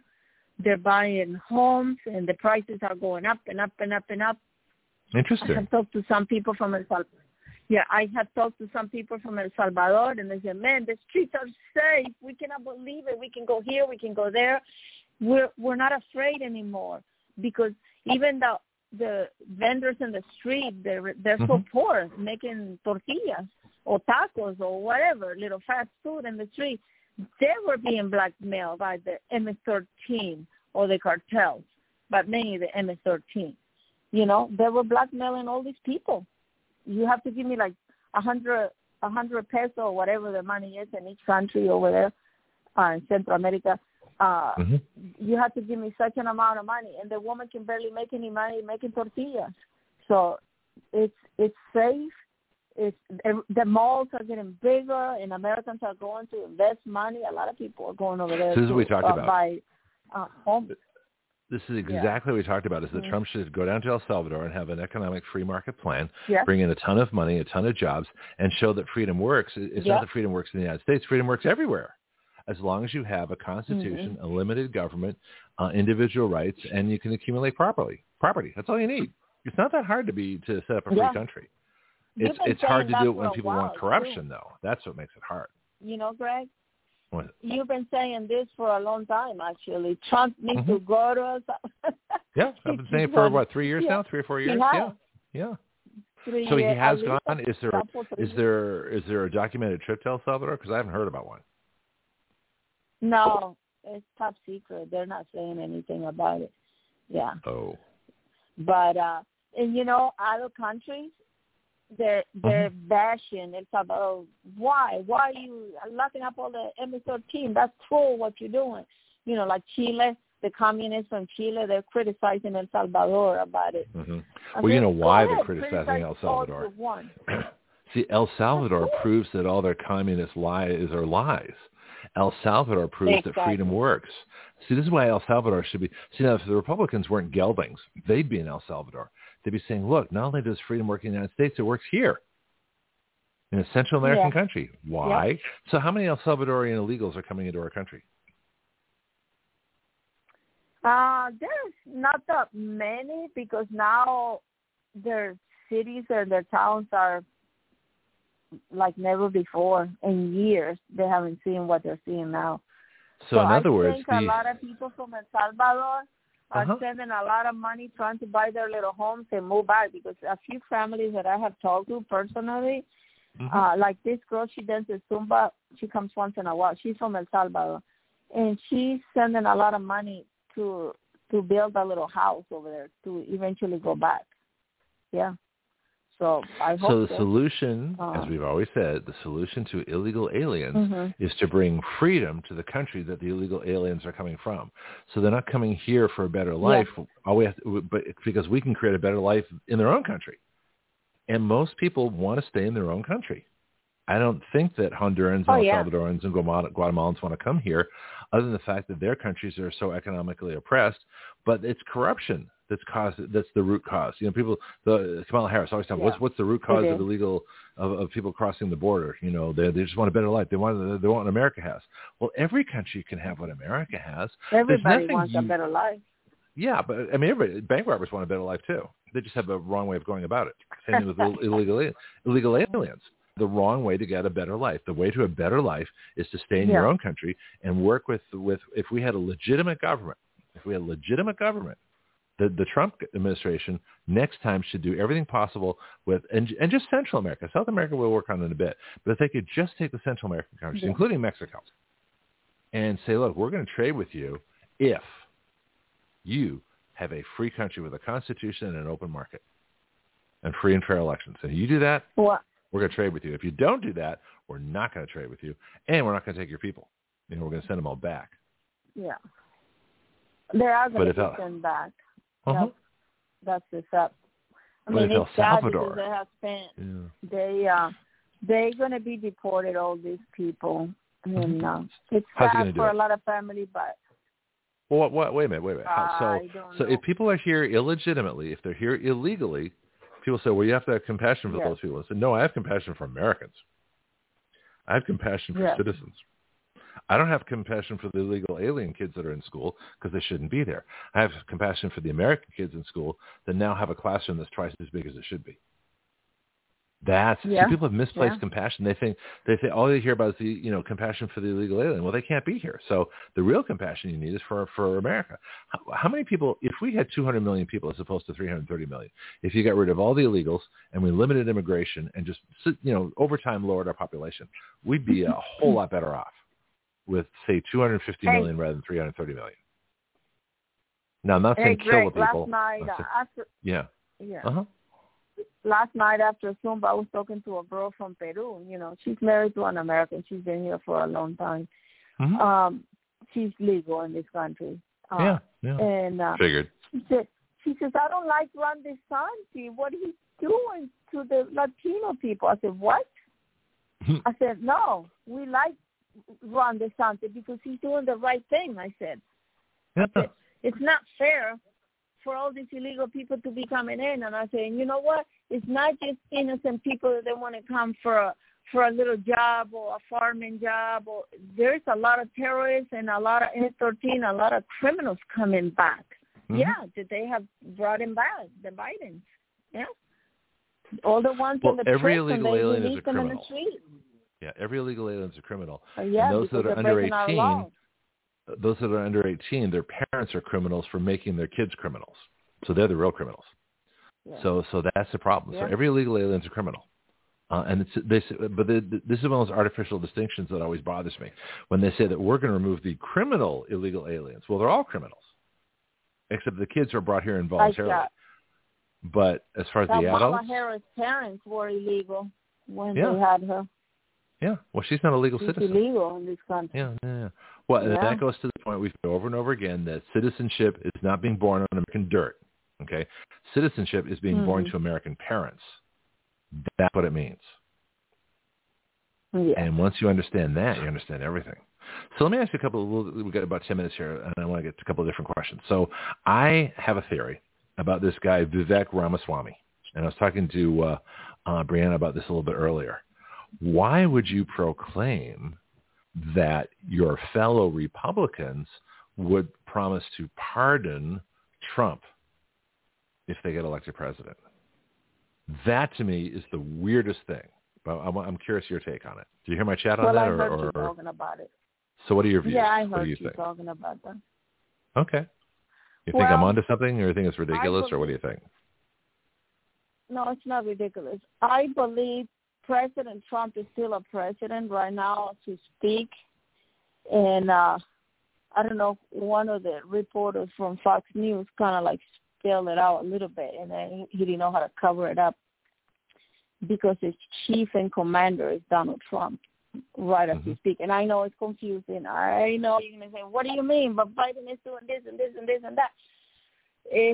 I don't understand that either, but supposedly, because Fox News kind of like spill it a little bit, Donald Trump is still our president, and the reason everything is happening, and Donald Trump is in control of when he went to New York City and all those people did the trial and all that, they all were being told what to do because Anna Vance, which she's the leader for the state national. She's very close with Donald Trump. She sent us a message and said, do not believe none of this, what's going on in New York City. It's all a stage. It's all fake that Donald Trump has well organized so the American people can wake up. So I don't know at this point exactly why they're doing step by step, how they're doing it. But it's all Donald Trump is in control of everything. So that's why the patriots are not worried because that's what we were told. Do not worry. Donald Trump is okay. Just pray for him that they don't murder him because they've been trying to murder him for a long time. So yes, so it's probably going to be like a show that they're going to pardon him, but Donald Trump is not guilty of nothing. He's squeaky clean, and because we know it. Right. So I agree with you. But here's my problem, though. I don't want any unknown group of people telling me not to worry. It's all being taken care of. We will, we'll put Trump back in. Everything's going to be fine. Because I don't trust people that are that secretive. If they're that secretive, then they can do anything. They could lie to you. They could say anything they want. And I don't believe them. And the reason I don't believe them is because they're secretive. If they said we're going to campaign for Trump, we're going to help Trump, we're going to get Trump access to all these different markets, we're going to bring in companies and money, great, no problem. Now you got my support. But the fact that they're secret, that they're behind the scenes, that they're telling people things that make no sense to me whatsoever, I have a problem. I don't want military tribunals. I don't want the military intelligence folks taking over the country. I don't want Donald Trump to be in charge of everything. I want a republic. I want a republic. I want a constitution. I want a limited government. I want the principles that this country stands for. And we can put Donald Trump back where he belongs in the White House with the Constitution because the things you're talking about are unconstitutional. Every bit as much as what's going on now is unconstitutional, and that's the problem. The other thing is that there will be tribunals at Gitmo, to be honest with you. I don't believe in all the tribunals right now and all that people talk about it. I mean, I personally, I don't know yet. But, yes, we do know before Trump left, he made sure there was plenty of courtrooms being built in Gitmo, and they did build plenty. That's what I heard actually a few days ago. So there will be a lot of tribunals at Gitmo, and so it's Russia is having a lot of tribunals as we speak. Putin, yes. So it is crazy. I don't know why our president is still our president. That's what I heard, Donald Trump. In fact, kind of like. Well, I know he's our president, and the reason I know is because the Trump electorate is still out there. Right now, yeah, he is president. No. No, see, all right, so this doesn't make sense. Now, this doesn't make sense, and I'll tell you why. If Donald Trump were president, he would never allow the things that are happening to happen. He would never allow it. If he were president right now, if he were in the White House, if he were calling the shots, he would never allow it. He would never allow Blinken to go to China and bow down and basically kiss the feet of Xi Jinping and tell him that we don't want an independent Taiwan. That would never happen under Trump. In fact, Trump's going to tell Xi Jinping just the opposite. Donald Trump is going to bring down Taiwan like he did Ukraine. When Donald Trump said he was going to drain the swamp, we really didn't know what he was talking about. We thought he meant just over here in D.C., but no. The swamp starts in Ukraine, Taiwan, D.C., and I don't know if it's Thailand, the next one, but Taiwan is going to come down like Ukraine to clean, because there's a lot of bioweapon labs in Taiwan also that Donald Trump is going to shut down with Xi Jinping. and they're working together. And he said it a long time ago. That makes no sense whatsoever. The Trump and Xi Jinping are working together. I know. Trump fined China billions of dollars. Why would Xi Jinping work with Trump? He's already bought Joe Biden. Why would he work with Trump? Yes. Xi Jinping is the one that Trump helped put Biden in. That doesn't make sense. I know, Kitty. Doesn't make sense. It doesn't make sense, but Trump is working with Xi Jinping. Why do you believe he's working with Putin? Why do you believe this stuff so strongly when you know it doesn't make sense? I don't understand that. Help me out. I know, because see, in each country there's deep corruption. So Xi Jinping doesn't want all these communists, and he's being told what to do by the communists. See, and Xi the same Jinping is thing communist. with Putin. Yeah, but not him. Yeah. And that's why he's working with Donald Trump, and they're going to bring down Taiwan. And it's going to happen because he said it over a year, almost 2 years ago. Wait, why would you bring down Taiwan? This is inconsistent. Why would you bring down Taiwan? Money laundering and the corruption. Yeah. The corruption, child trafficking, bioweapons. We want to build up Taiwan. There's about three. Wait a minute. If Taiwan shut down, the Chinese take it over. That makes no sense either. Well, you'll see. But there's about 340, 360 bioweapon labs. So the Ukraine has 46. In Taiwan, I don't know how many Taiwan has. I need to ask. Bioweapon labs. And there are some in other countries that the Democrats been manipulating with child trafficking, adrenochrome, and creating a lot of viruses and things. The main one is in the Ukraine. But there's a total of 340, I believe, or could be a little bit more, of bioweapon labs worldwide that our government has set in place in different countries. So I think the country that has more, not as many as Ukraine, is Taiwan. And they're going to bring it down. Oh, yeah. I knew that. I told my girl from Taiwan, you better tell your family to get ready. This is, over a year and a half ago. Yeah, she didn't believe me, but it's coming. It's going to happen. Yeah, it's sad, but it will happen. Mm-hmm. Now, this is interesting because you seem so sure of this. You seem so sure of this, and yet there's no proof of it. None of the events that you've talked about have ever happened. Not one. There's not one thing you can point to and say that the group that you represent or talk about that's going to bring about this great conversion and arrest of thousands of people. Not one event has happened yet.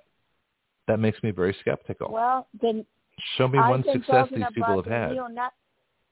No. Show me. I've been talking about the neo-Nazis for a long time, and you said that I was crazy about it. No, I never said you were crazy about that. No. I agree with you on the neo-Nazis. I just remember. Don't forget, I have to investigate something. What? I said there were no Nazis there. There's a lot of stuff that's happening. Yeah. You don't have to believe it, but I'm just telling you like it is, and it will be, and it's going to be revealed to the whole world. That's why Putin did not destroy 11 bioweapons. Are still nice, running in full right now. He did not destroy them because he's going to show the world. He has all the evidence to show the world.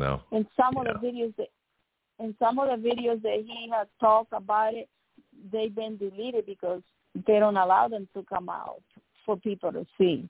But there's still 11 bioweapon labs left that he didn't destroy, and he's working with Donald Trump because they're draining the swamp.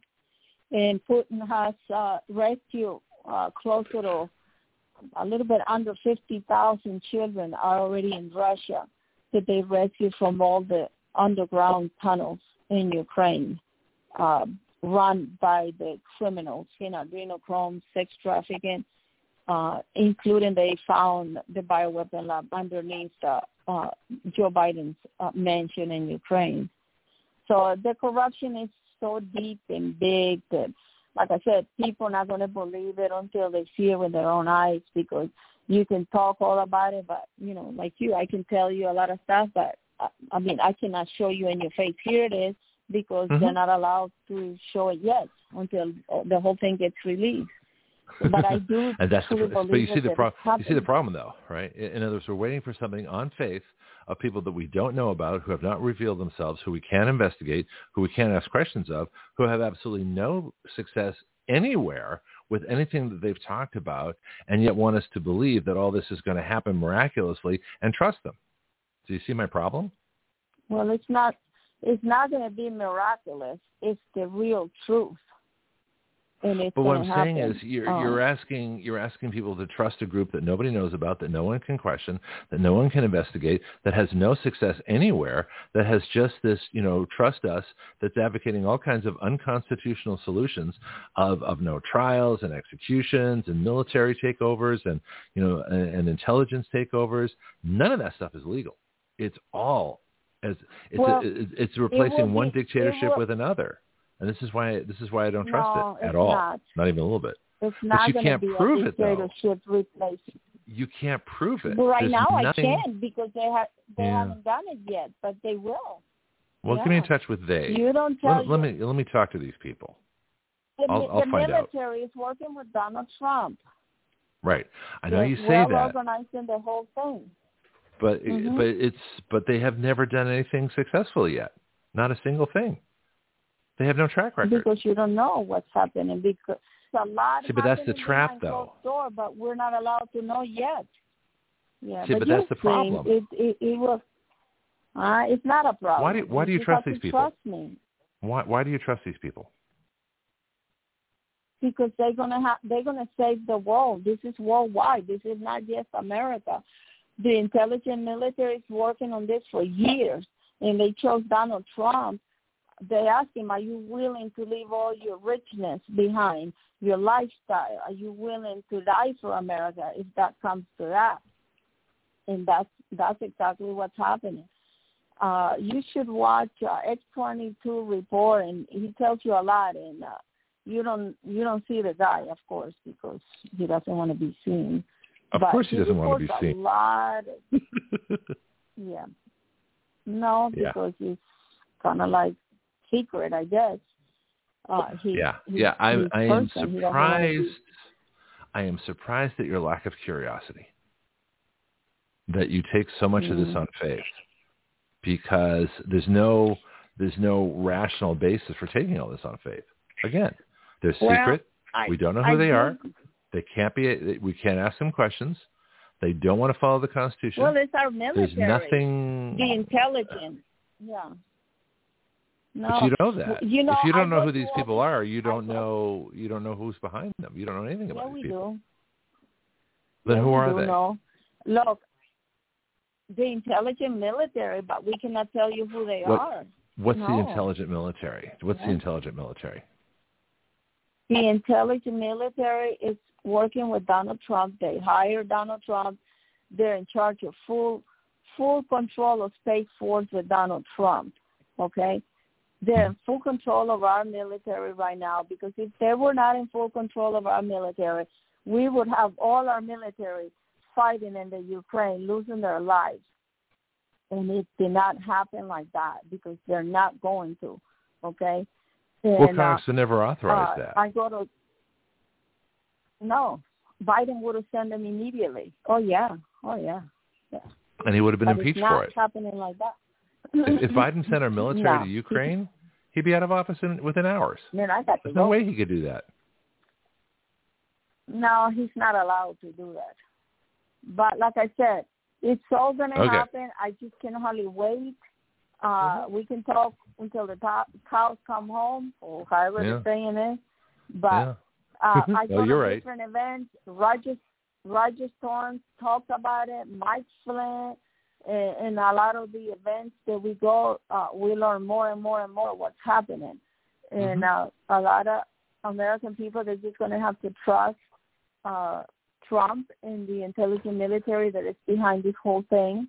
And this is going to be worldwide, because, we are the beacon for the world, this country. And if this country goes down, the whole world will be going down at the same time. But it's not going to happen like that. We are the military, the countries that are involved with Trump, like Brazil, Costa Rica, many countries will be working with Donald Trump, or are working, I should say, and their military will take over until things settle. It's not that we're having a dictator military. Never will happen. But in order to shut down the corruption, it will have to happen this way. It has to be this way in order to happen. No, it doesn't.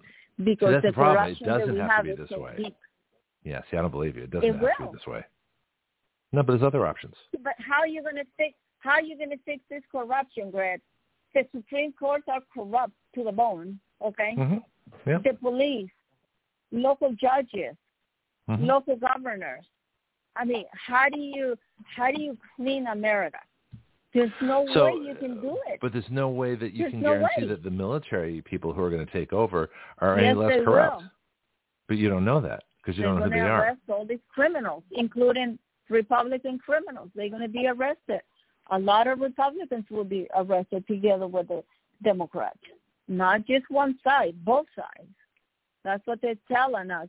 They're saying in some of the videos that I have watched, they say you'll be in shock how many Republicans will be taken down, that you're not going to believe that they're in it. I think you're being had. But we just I think have it's to a wait con. and see. I think it's a con job, Josie. I No, really do. It's not. I do. Every instinct in my body says this is a giant con. It's a waste of time. It's being done by. This is. I think the government. I think the deep state is behind all these. That you'll all be saved in this wonderful, blessed event that we've never seen any evidence will happen. I think that's the con, and I want to look into it. So X-22. Who else should I look at? You had some other guy too that was a total fraud that you gave me before. X-22 you can watch. Last night was very good actually. Okay. Truth and Art TV. He's our Truth, friend. hang on, Bernie. Truth. What is it? Truth and Art TV? Truth and Art, A-R-T, TV. Okay. Anybody else? And he's an ex-military. Mike Flynn. He's good, but these two guys. Well, I believe Mike Flynn. I want to get him on the show. TV. All right, I'll get those two. X-22 and Truth and Art TV. I know. Yeah, I believe it. Those two with the X Report, you're going to learn a lot. And also Bernie, which is Truth and Art TV. He's an ex-retired Marine and also a doctor. And he has a lot of friends, a lot of knowledge what's going on. Yeah, see, part of my skepticism. Some of the situation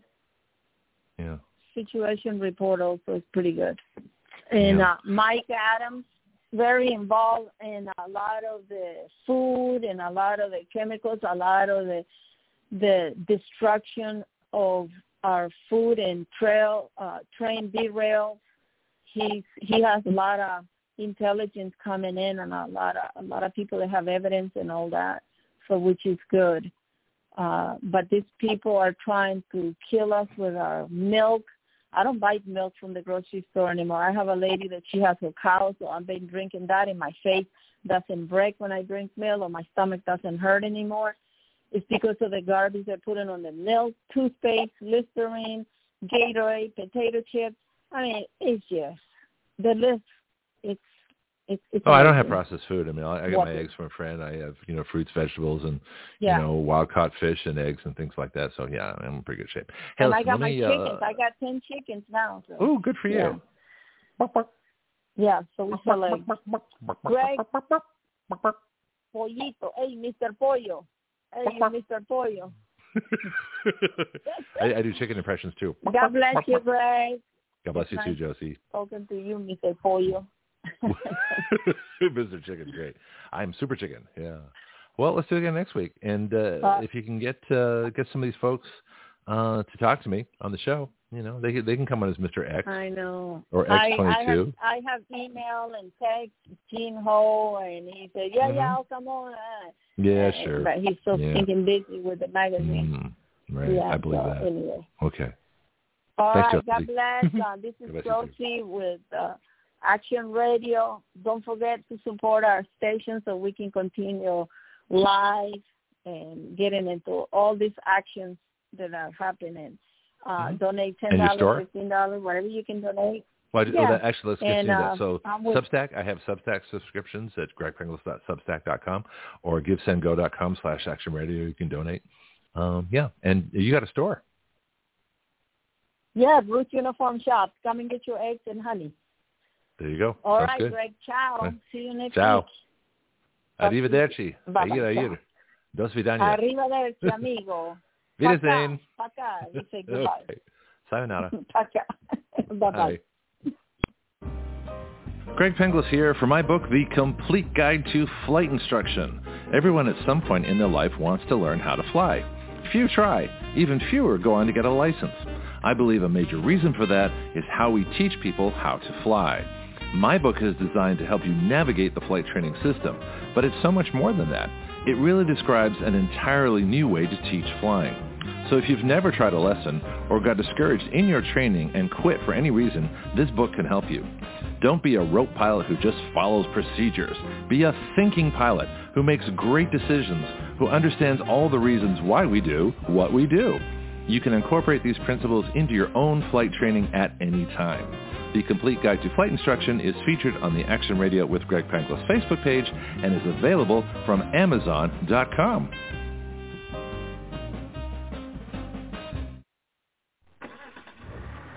Well, that sounds good. Even better. Okay, how about your car?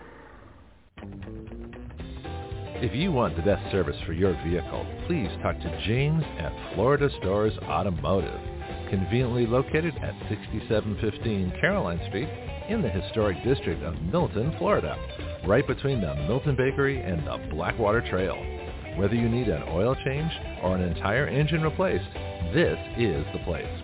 The phone number is 850-623-6651.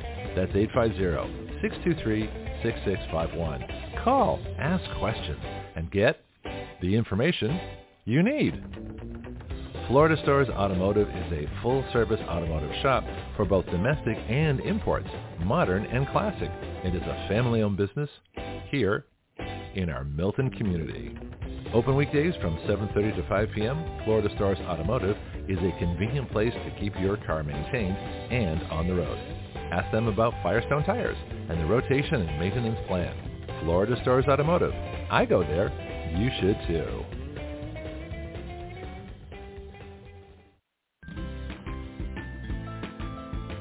Do you know your way around healthcare, insurance, pharmacies, surgery, alternative treatments and choices? I don't. Which is why I'm so glad I met Priscilla Romans, had her on Action Radio, and learned about health patient advocacy. She is the founder of Great Care. And now as an affiliate of Great Care, we are proud to offer through our discount code, WYL, which stands for Write Your Laws, a 10% discount. Great Care saves you both time and money. They provide medical advocacy, consultation, advice, and recommendations nationwide. Their website is greatcare.com. That's GRAITH care.com. You can email them at greatcare.adm@gmail.com or call them at 469-864-7149. That's 469-864-7149. Great Care. Better health through better knowledge and advocacy.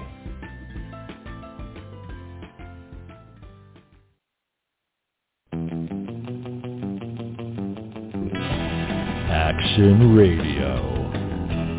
Part of the ADHD Radio Network. The ultimate free speech zone.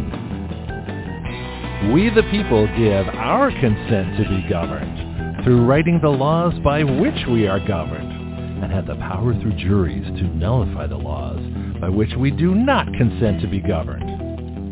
At Action Radio, we don't report the news. We are the news. Every other show reports what has happened. We talk about what can happen. From the questions no one has thought to ask, to the answers no one has thought to consider, to the actions no one has dared to take. That is Action Radio.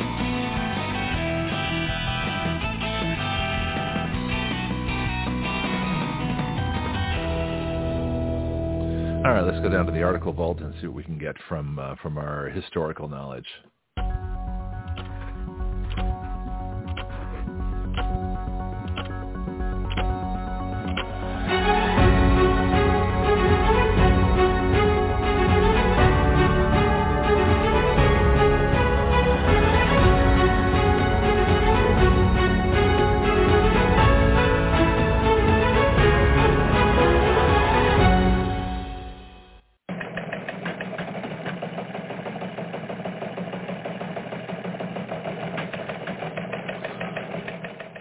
All right, so one of my favorite publications is The New American, although I tried to connect with the John Birch Society. I was at a meeting, I guess a year and a half ago, with one of their vice presidents, which they're making a big speech, and never heard back, never talked to me. It's like, okay, better than nothing. But the New American itself is a great source of information, and they'll report a lot of things that you don't hear in other places. So in other words, if you do a search with Google, bringing you the leftist news first, and you ask about the Anthony Blinken kowtow to Xi Jinping, the surrender tour, the let's get some instructions tour, the things like whatever you want to call it, you're not going to get good information for the first 30 to 40, web posts. You have to keep scrolling down. And eventually I found this one from the New American, which is called Giving China to the Communists. It's detailed. It'll probably take most of the rest of this hour to get through it, but I think it's worth it.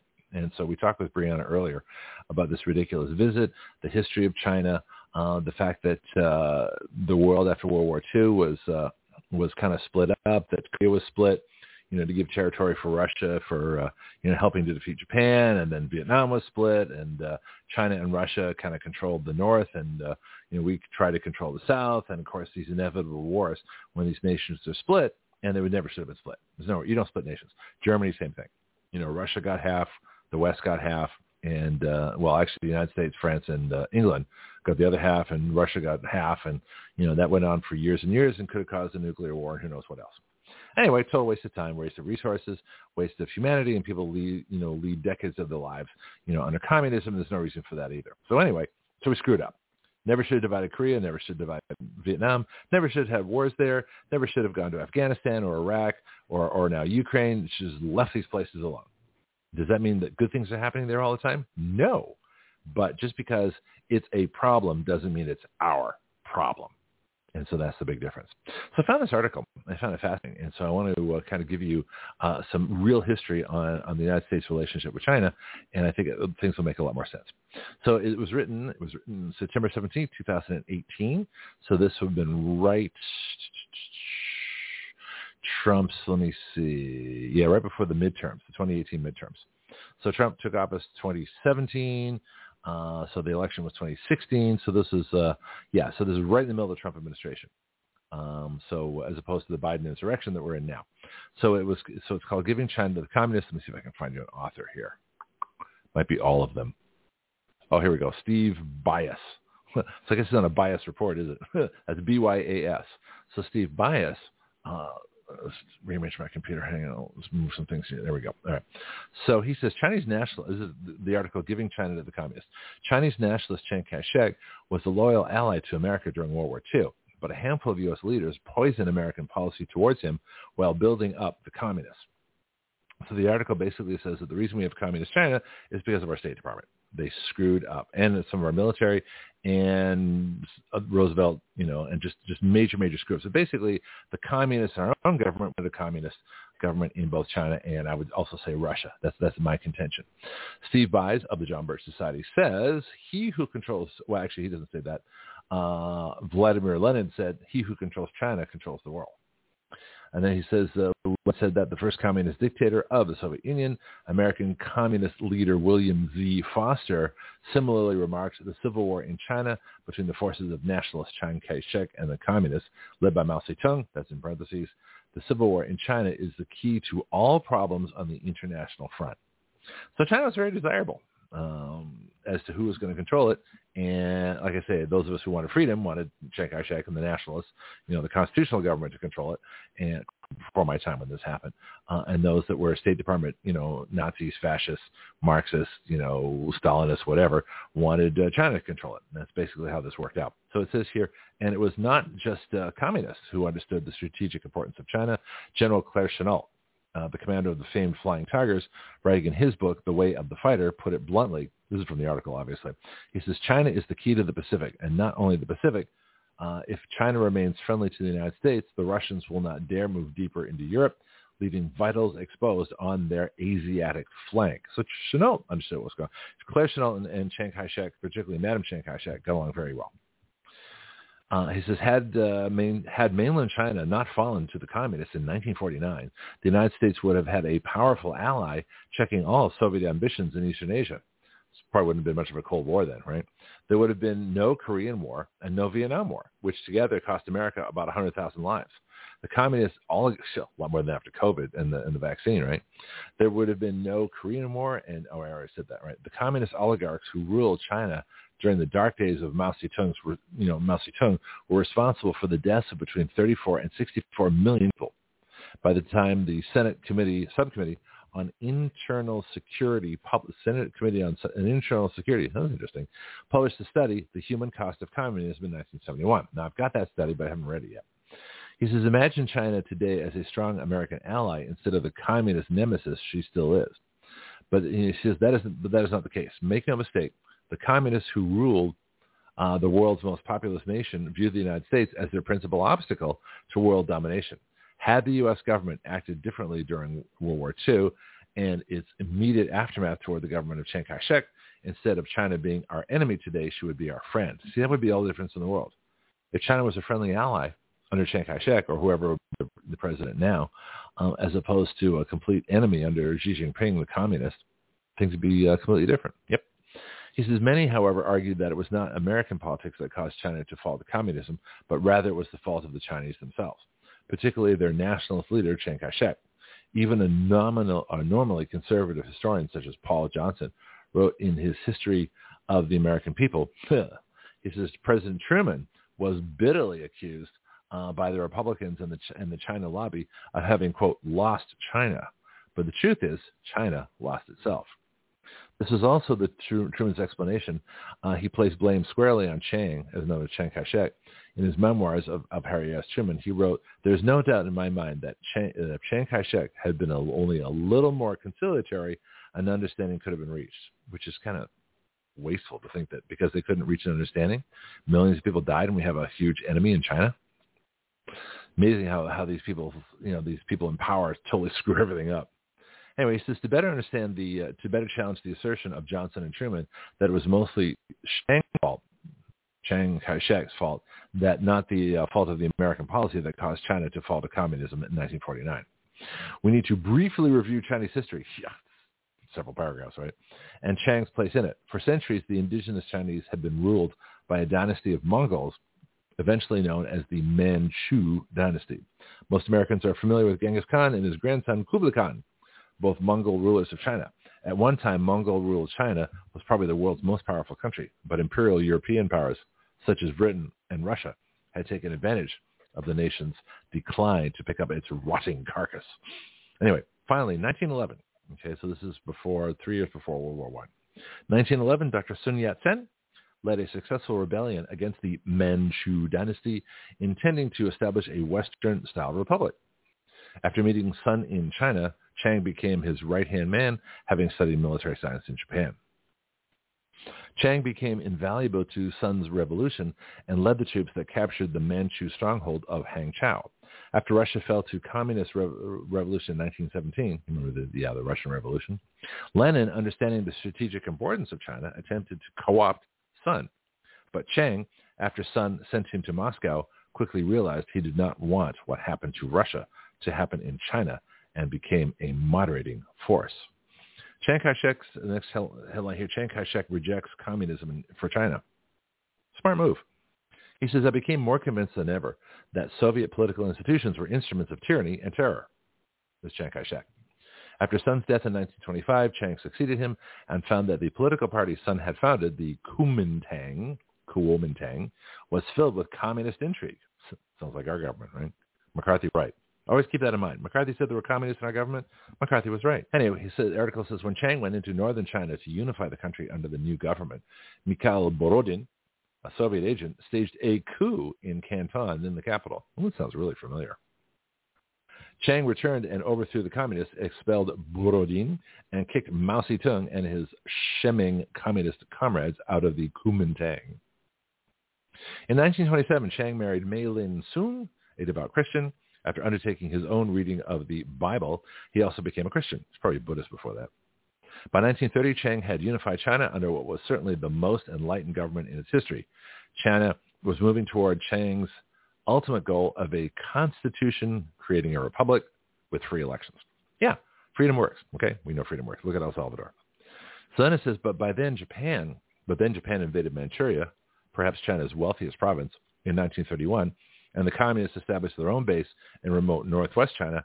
For the next several years, Chiang was forced to fight a two-front war inside his own country. It was against the Japanese and against the communists, determined to overthrow the Kuomintang and establish a communist dictatorship. So that's the problem right there. So Chiang Kai-shek, the nationalist government, the government of the Constitution of the Republic, what I think of as the legitimate government of China, had to fight the communists and the Japanese at the same time. Well, most countries at the time couldn't even fight the Japanese because they were really powerful. We had enough trouble fighting the Japanese ourselves. Can you imagine? It'd be like if the Civil War and World War II were happening at the same time. So you had the Confederacy fighting the Union at the same time as we're fighting both Japan and Germany.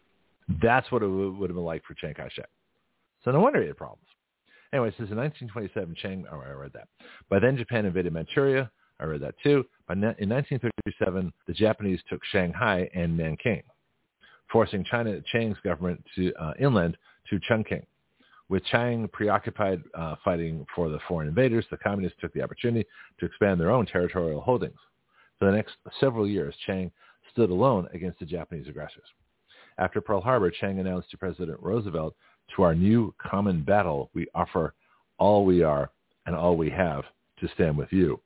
Oh, that was nice. He says, while it's still fashionable among liberal historians to bash China's contribution to the war effort, the fact is that China kept 1.5 million Japanese soldiers tied down on the Chinese mainland, battle-hardened troops that otherwise could have been used against American soldiers. So that's 1.5 million. That's a big army. Anyway, it says complicating Chiang's defense of China was the presence of an armed force of communists in northern China led by Mao Zedong. All during the war against Japan, the nationalist government of China had to keep a watchful eye on these rebels. Chiang knew what communism meant, having seen its heavy hand of tyranny firsthand inside the Soviet Union, and he was convinced that Mao took orders directly from Moscow. I wouldn't be surprised. Publicly, the Soviets denied any such connection with the Red Chinese, even though Stalin was favorable. Unfortunately for Chiang and China, and for America, Mao and the communists in China had American sympathizers as well. And this is where it starts to get messy, or as far as I'm concerned, interesting. But here's the problem. Next headline, article subheading, General Joseph Stilwell's role in helping the communists. A very important enemy of Chiang Kai-shek and friend of Mao Zedong was General Joseph Stilwell, sent by President Roosevelt and Army Chief of Staff George Marshall to lead the military effort in China against Japan. In the end, the role that Stilwell played in bringing communism to power in the world's most populated nation was so significant that the Daily Worker, an official Communist Party newspaper in the United States, printed a letter in 1946 that Stilwell had written. It says, "It makes me itch to throw down my shovel and get over there and shoulder a rifle with Chu Tae, the commander-in-chief of the Chinese Communist Army." Interesting stuff. Let me see which article we've got here. I got about half an hour. Let me just move this over a little bit here. I might take a water break here for a second. I've been talking a lot today. Let me do that now. So let me just hold right here just for a second and play a couple more things. What time is it now? 9:29? 9:29. Yeah, we'll get all our commercials done now. I'll drink a ton of water, and then I'll be able to finish up the rest of the show. I think we'll be all set here. Be right back. This is Greg Penglis for Strike Force, your source for pure energy. Strike Force is a concentrated energy drink that turns a half liter of your favorite beverage into an energy drink. You make your energy drink yourself. Action Radio is an affiliate of Strike Force, so our listeners get a 20% discount. All you do is add our code WYL to the discount code window at checkout. WYL comes from our website, Write Your Laws.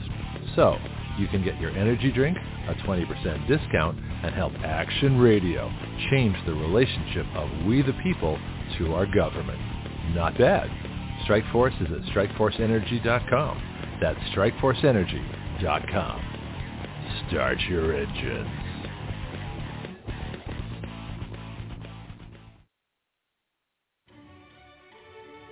Hello, this is Greg Penglis for our newest shooting range here in Milton, Florida. Stand Your Ground. My friend Jason Myers and crew are creating an incredible facility for our city. Stand Your Ground is located at 6632 Elva Street. The phone number is 850-789-1776. Their email is standyourground1776@gmail.com. Here you'll find either in process or already going an indoor shooting range, axe throwing, archery, a rage room, self-defense classes, concealed carry weapons classes, security license training, paintball, a full-service gun store, and 24/7 online ordering. So come on down or contact them by phone, email, or website and learn how you can best stand your ground. Now, kind of quiet out there. Nobody's on live chat. No one's on the line. Okay, I'll keep talking. Here at Action Radio, we are looking for sponsors. We have 30 and 60-second spots available for your announcements. And we have 3-minute live call-ins to talk about your products and services available. Action Radio is the next evolution beyond talk radio. Join us and let us help your business evolve. Think about being a sponsor of the future and not just a listener, and help us help your business grow as you help us plunge headlong into breaking new ground here on Action Radio every day.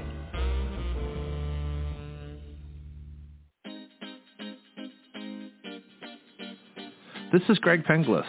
So what is Action Radio? It is a radio show with its own citizen legislature. That's you, the listener. It is a fully interactive system of listeners, expert guests, social media, writing bills, legislator input, bill submission, lobbying, and citizen action. Action Radio is the future of talk radio using all the available technology in one completely integrated new system.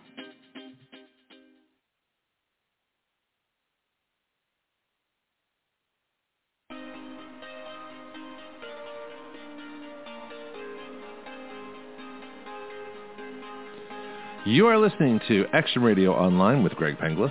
The webpage for all Action Radio shows and podcasts is blogtalkradio.com/citizenaction.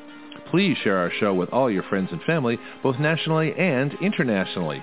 The guiding principle of Action Radio is this: we the people give our consent to be governed through writing the laws by which we are governed.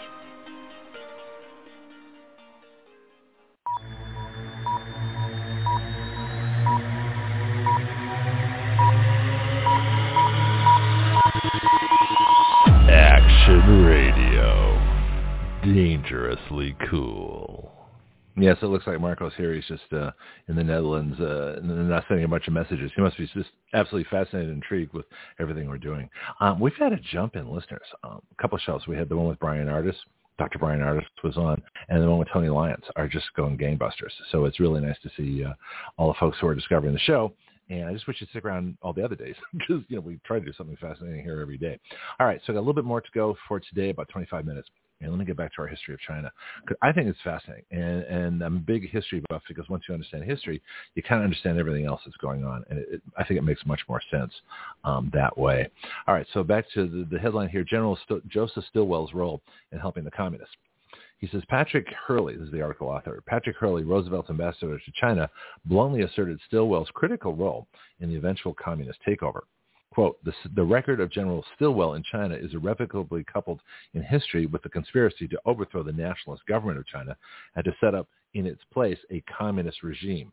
In The Way of the Fighter, General Clerchonneau said that Stilwell's staff made no secret of their admiration for the communists, who, they said, were really only agrarian reformers and more like New Dealers than communists. Yes, and we've heard this before, right? The Contras in Nicaragua, they're just like our founding fathers.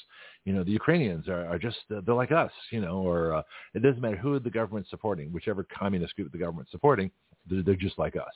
They believe in democracy like we do. Well, of course, people are saying that don't believe in democracy at all.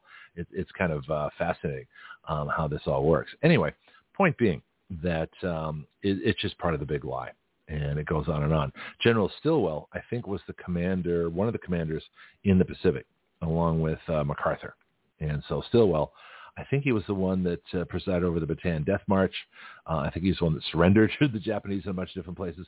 Stilwell's not a great character in our history, and it caused a lot of problems. I could be wrong on that, but I don't think so. Anyway, Stilwell, obviously, and he obviously loved the communist Chinese and tried to do his best to get them into power. So then we've got here more stuff.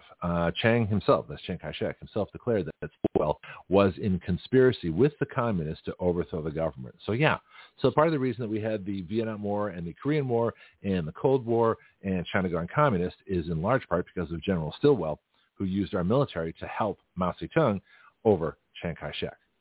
You need to understand that, because what's going on today is exactly the same thing.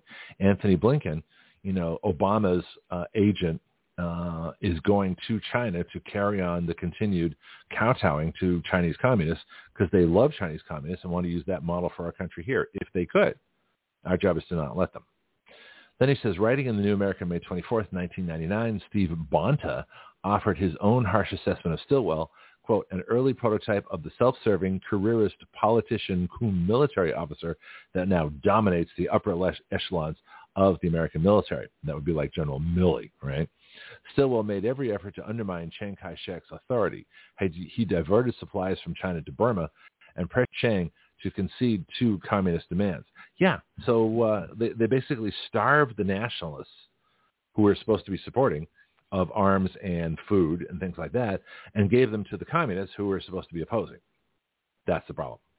Article says Stilwell's selection to serve as Chiang's chief of staff was made by President Roosevelt upon the recommendation of Stilwell's close friend, Army Chief of Staff George Marshall. Obviously, he's not such a great guy either in this light. He says, as Don Lohbeck, Lohbeck, wrote in Patrick J. Hurley from the beginning, the wartime alliance when the CBI, that's China, Burma, and India, CBI, right, theater, did not run smoothly. The interests of the allied nations were too conflicting. Well, that's interesting.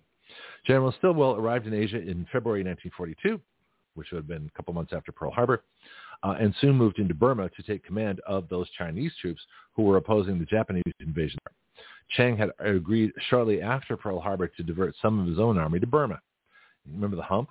As we used to fly supplies over from Burma into China. Anyway, he says, if there was a comprehensive plan for the use, it says Harbor to, all right, I'll start again. Chiang had agreed shortly after Pearl Harbor to divert some of his own army to Burma. If there was a comprehensive plan for their use, that makes more sense. He says, but Stilwell was quickly routed by the Japanese. In other words, he lost, and he abandoned the Chinese soldiers to their fate. They're probably all killed. Stilwell blamed Chiang for the debacle, describing him as an arrogant, arbitrary, stubborn man, but Chiang really had no role whatsoever in the disaster in Burma. And again, the Bataan Death March, I think that's Stilwell, although I haven't seen that in the article yet. Anyway, he says the retaking of Burma became an obsession to Stilwell, but Chiang opposed any new campaign there, arguing that his troops were more needed to defend his country from the Japanese. General Chennault agreed with Chiang, contending that Stilwell's obsession with the comparatively minor operation in Burma was damaging the more important defense of China itself. The British also opposed Stilwell, wishing to maintain their empire. Yeah, Britain always wants their empire. And they believed this would be better accomplished by the use of British troops in Burma rather than either American or Chinese forces. Mm-hmm. Always the domestic considerations. He says, despite all this, and despite President Truman's later remarks that Chiang needed to be more conciliatory, Chiang agreed to a second Burma campaign. Let me skip over this. This isn't as relevant to us.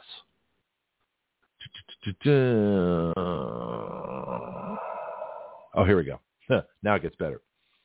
Relations deteriorated between Stilwell and Chiang. Stilwell made amazingly harsh remarks about the head of state of the American ally, repeatedly saying he would like to get rid of the peanut. Another time he called Chiang a crazy little, I guess the word is bastard. but they're not printing it. B ***** D. I can say that on the air. Article says, as tasteless as such remarks were, Stilwell's actions were even more serious. According to Frank Dom, D-O-M, in Walkout with Stilwell, he even ordered officers of the Office of Strategic Services, the OSS, which is the precursor to the CIA, to make contingency plans for Chiang's assassination. Yeah, you heard that right.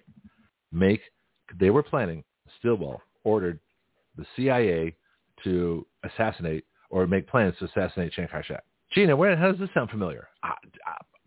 Kennedy, assassinate Castro in Cuba with the Bay of Pigs. They're big on this kind of stuff. I wonder if they tried to kill the Pope, John Paul. Idle curiosity.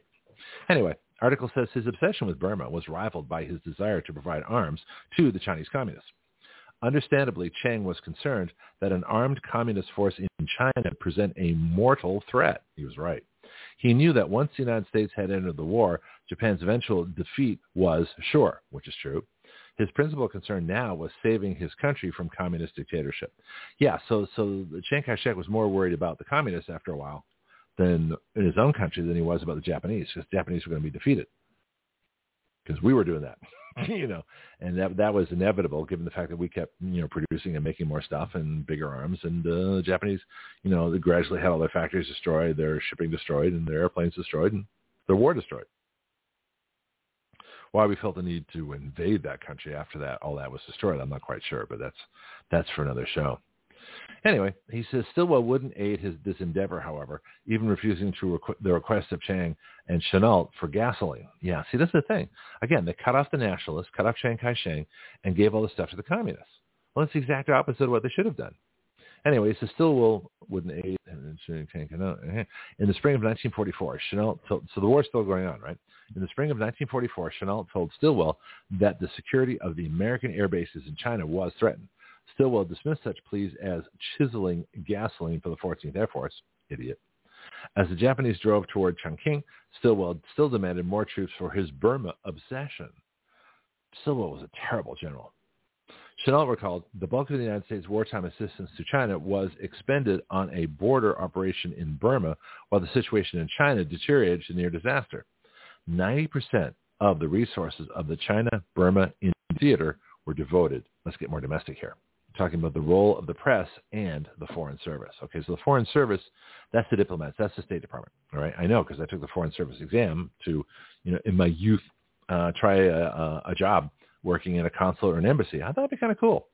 Serve my country, all that kind of good stuff. Well, I passed the Foreign Service test, but I didn't pass the interview because they only hired, nerdy little types like them. So the State Department's a very interesting place. And if you're not a clone of the people already there, you ain't getting in. I know, because I met the people who got in, and I met the people who didn't. And the people who didn't get in were far more interesting. Back to the article. The role of the press in the Foreign Service.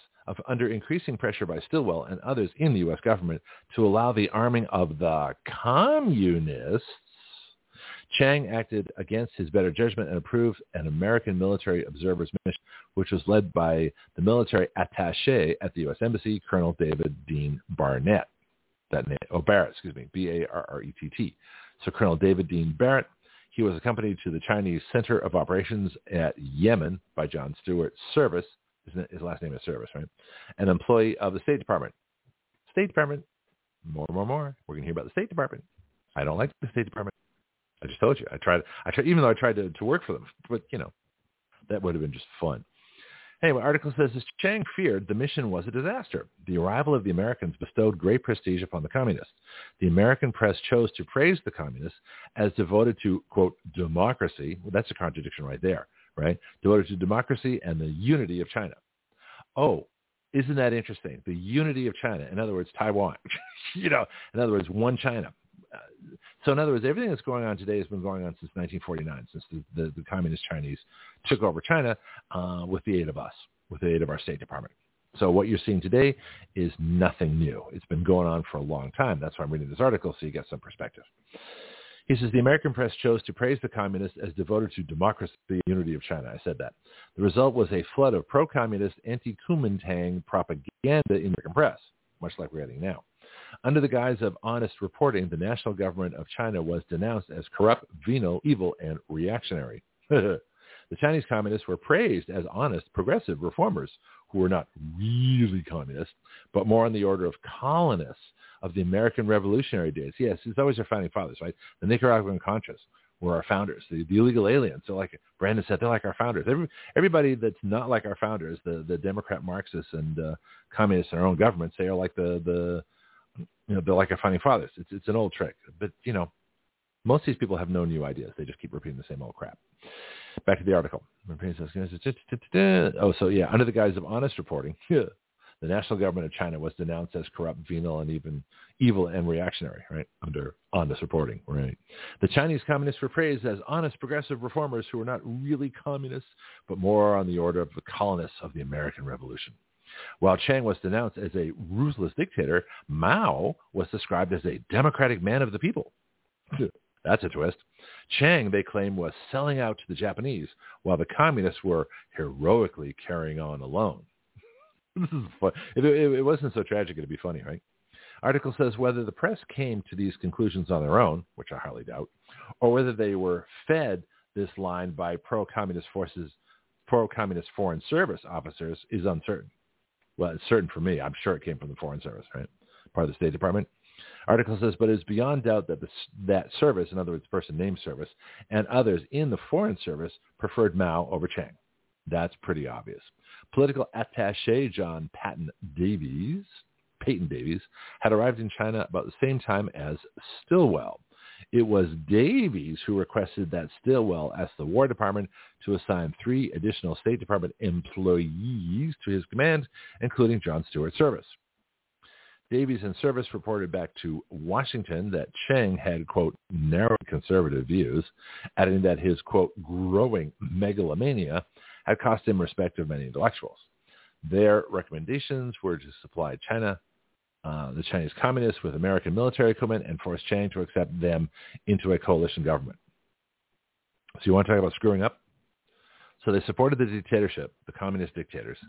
They gave them weapons, American military equipment to the communist dictatorship, in opposition to the Republic constitutional free nation Chiang Kai-shek. That's why Taiwan's a free nation and China's a communist country, rather than the other way around. It'd be better if it was the other way around. In fact, it was better if the Communist Party didn't exist at all, but they do. You ever see those pictures in Beijing when the news goes there? They still show you pictures of Mao Zedong. His big, wonderful face, the little dictator, still right there, all over the Forbidden Palace and or whatever the whatever it's called. Yeah. Anyway, Beijing, which used to be Peking, way back when. All right, I'm see if I can get you caught up in the article here. Davis is adding this. Okay, there we go. So this is the part that kills me. It says the recommendations were to supply the Chinese communists with American military equipment. Yeah, apparently the State Department had arms that were supposed to go to Chiang Kai-shek that were on the docks, military equipment sent to the communists instead. That's what I've heard. Can't find an article to prove it yet, but I'm sure because that's where I read it, way back when. Anyway, so then it says the Joint Chiefs of Staff, which included Marshall, Stilwell's close friend, while not the official chairman, Marshall usually had Roosevelt's ear more so than Admiral William Lee, the actual chair. So the actual chair of the Joint Chiefs of Staff wasn't talking to President Roosevelt, and Marshall was. Big problem. It says they demanded that Chiang accept Stilwell as the commander-in-chief of all Chinese forces, which would include the communists. So Stilwell, who hates Chiang Kai-shek, was forced on Chiang Kai-shek to accept him as commander-in-chief, even though we know damn well he hated Chiang Kai-shek. Chiang refused, the article says, and countered with 3 demands of his own. Before he would accept Stilwell's taking over command of the Chinese armies, he wanted a clear definition of Stilwell's authority. Furthermore, the command would not include the communists, and control of Lend-Lease material would be in Chiang's hands, not Stilwell's. President Roosevelt opted to send Patrick Hurley to China as his personal representative in an effort to either effect a reconciliation between Stilwell and Chiang. Hurley had insisted that he not be responsible for the State Department, not be responsible to the State Department, which he despised. I like this guy already. Roosevelt agreed with Hurley that it would be futile to arm a force intent upon the destruction of the Chinese government and that no Lend-Lease material could be made available to the communists unless and until they acknowledged the national government of the Republic of China and the leadership of Generalissimo Chiang Kai-shek. When he heard this, Stilwell was fuming, declaring, the cure for China's troubles is the elimination of Chiang Kai-shek. He was particularly troubled that Reds would get no aid under the proposal. Service similarly denounced Chiang, arguing in a report to the State Department that the United States needed to, quote, force the Kuomintang toward democracy. Yeah, see, democracy is what the communists did. Freedom is what Chiang Kai-shek did. Big difference, right? In the second report, Service urged that the military supplies be turned over to the communists, which of course happened several times, right? Which he proposed as an ally to replace the Kuomintang. Stilwell told T.V. Soong, Chiang's foreign minister, that either Chiang turn over to him command of all the forces in China, or he would recommend that the United States remove all its China operations to the Soviet Union, the USSR.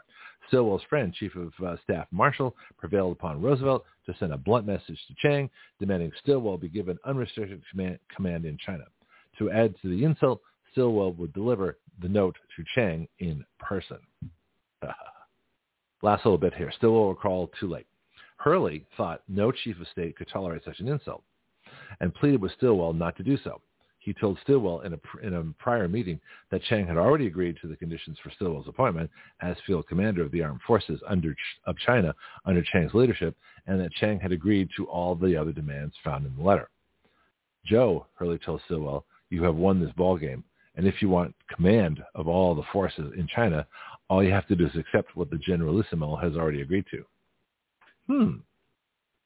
Stillwell, however, told Hurley that he wanted to embarrass and publicly humiliate Chiang Kai-shek, whom he referred to as the Peanut. A little derogatory. Didn't we call Jimmy Carter that way back when? Anyway, Chiang read the translated ultimatum from Roosevelt and set it aside, softly saying, I understand. Stillwell gloated later to Hurley. The harpoon hit the little bugger right in the solar plexus. Rather interesting way with words. But that night, as Hurley and Chiang ate dinner together, Chiang told Hurley the time had come to break with Stillwell. Over Hurley's protests, hoping still there could be a reconciliation, Chiang said there would be no further discussions while Stillwell remains in China. If the United States insisted on Stillwell's appointment, China, after World War II, right? Appointment, China would go it alone. Oh no, I guess the war was still going on. Let me start again. If the United States insisted on Stillwell's appointment, China would go it alone against Japan. Even at this, Marshall insisted that Stillwell not be recalled. Hurley, however, advised FDR to relieve Stillwell because otherwise the United States would lose China. That's huge. Hurley added that Chiang had led an ill-fed, poorly equipped, practically unorganized army against an overwhelming military foe for 7 years. He also dismissed absurd the charge made by the press and the Foreign Service that the Chinese nationalists were selling their lend-lease supplies. So the under-equipped nationalist government, Chiang Kai-shek, our ally, was hopelessly outgunned by the American military fed and forced Chinese Communist Party under Mao Zedong. Admiral William, back to the article. Admiral, I'm almost done. I think I'm almost done. How much more have I got? Oh, actually, there's a lot. I can't go through all this. I'll stop here pretty soon. Maybe I'll skip down. I guess, let me see if I can find, because we're almost out of time here, to help in the comment. You know basically what happened. Let me see if I can get to some of the other. I got the role of the press and the Foreign Service. I pretty much read that. So it was a call too late. I read that. Yalta. Let's go to Yalta. By early 1945, General Douglas MacArthur's successors were relieving the pressure on China, and it appeared that China's political and military situation was stabilizing. But as the war neared its conclusion in Europe, the leaders of the Allied powers there, FDR, Churchill, and Stalin, met in the Crimea at Yalta. Crimea, that Russia now has, that was taken by Russia from Ukraine during the Obama administration in 2015. Yeah, that Crimea. Were near its conclusion, the Europe leaders met in the Crimea at Yalta to discuss the issues surrounding the war's conclusion. While the February 1945 Yalta Conference is known for its decisions concerning the fate of Eastern Europe, what transpired there would also play a critical role in the fall of China to communism. In his book, How We Won the War and Lost the Peace, William Bullitt wrote, Roosevelt was more than just tired at Yalta. He was ill. Little was left of the physical and mental vigor that had been his when he had entered the White House in 1933. Frequently, he had difficulty in formulating his thoughts. Who does that sound like? Biden? Anyway, in his weakened state, Roosevelt made decisions that would haunt America for decades to come. He relied on the advice from the Joint Chiefs of Staff, which essentially meant George Marshall, who told FDR that the war against Japan would go on for a year and a half after the surrender of Germany. Well, it didn't work out because we had the atomic bomb. He was told that it was therefore essential that the United States obtain the aid of the Soviet Army in the final assault upon Japan. See, that's how the nations were split, Korea and Vietnam ultimately, right? To give territory to Russia in return for coming into the war against Japan. Then it says actually there were two War Department estimates, one that explicitly advised against Soviet participation on the grounds that it was, quote, not required by our military necessities. Oh. Stalin demanded a high price for entry into the war against Japan. He told Roosevelt that if he was not given the use of a warm water port at the end of the South Manchurian Railroad, it would be difficult for him to explain to the Soviet people why Russia had to enter the war, as though Stalin had to explain anything to the Russian people in his totalitarian dictatorship. In addition, he would have to be given joint operation of the Chinese Eastern Railroad and the South Manchurian Railroad. Despite this, Stalin said the Chinese would retain sovereignty over Manchuria. MacArthur, the Supreme Commander in the Pacific Theater, Patrick Hurley, the U.S. Ambassador to China, and Generalissimo Chiang Kai-shek were not told of the secret Yalta Agreement for some time, 4 months in the case of Chiang. Of course, Alger Hiss, who just died recently, an American State Department official and a Soviet spy, who was also present at Yalta, not only saw it, he helped craft it. So Alger Hiss was responsible for all our deaths in Vietnam and Korea and all the other places we've been since. Then it says about 2 months after the Yalta Conference, President Roosevelt died. The new president, Harry Truman, was as uninformed as Chiang on the terms of the Yalta deal as it pertained to China, but its supporters would soon begin his education. Truman chose to honor the Yalta sellout that would bring the Soviet army into Manchuria. That's how the Russians got into China, right? Even after being informed of the atomic bomb, Hurley called the Yalta Agreement a blueprint for the communist conquest of China. So why would you fight the Nazis and support the communists in China? That makes no sense. They're the same thing. I just find that interesting. Back to the article. Once informed of its provisions, Chiang Kai-shek also knew what the Yalta Agreement meant for China, but he still tried to reach a peaceful settlement with his communist enemies in order to please the Americans. There we go. As such, Chiang announced the following steps. 1, all Kuomintang party headquarters in the army and the schools will be abolished within 3 months. Within 6 months, local representation councils will be established in all provinces and districts in Free China on the basis of popular elections. 3, a law to legal legal status to political parties would be promulgated, and the government hopes that the Communist Party will qualify thereunder. 4, measures have been decided upon with a view to improving the position of peasant farmers, reduction of rents, questions of land tenure and land taxations. And 5, a decision to hold a national assembly was confirmed at the Kuomintang conference recently held, and it is scheduled to convene November 12, 1945. The communists accepted none of the proposals. Yeah, big surprise, right? Because they had the backing of the U.S. communists in our government. And it says, that's my point. Then the article says, but instead demanded that the meeting of the National Assembly be called off. Yet President Truman said the problem was that Chiang should have been more conciliatory. Yeah, he was wrong. There's my 90-second warning. Oh, I didn't get any other warnings. This is interesting. All right. Oh, Marco's leaving. Everybody's leaving. Marco, have a great day. I'm almost done with this.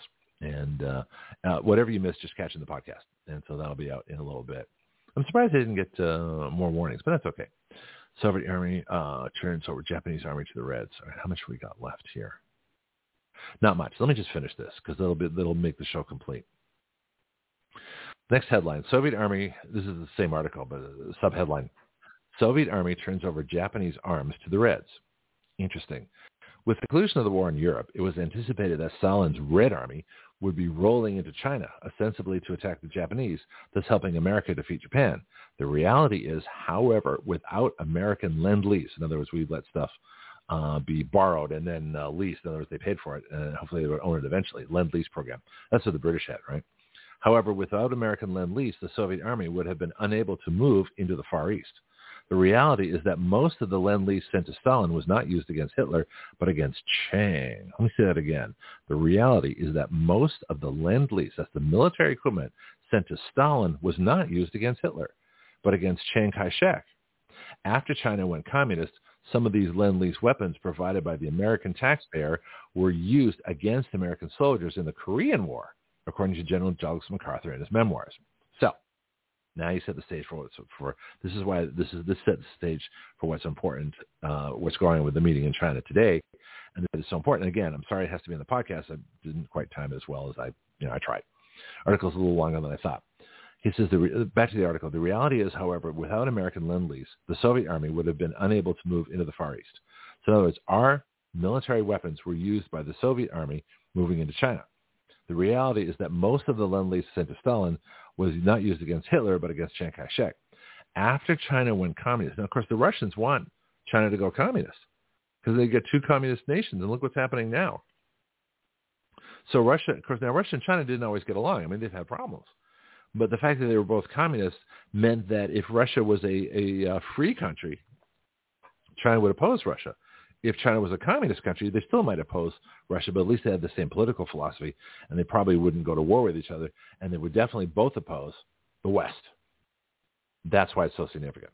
Anyway, article says, after China went communist, some of these lend-lease weapons... Okay, I read that.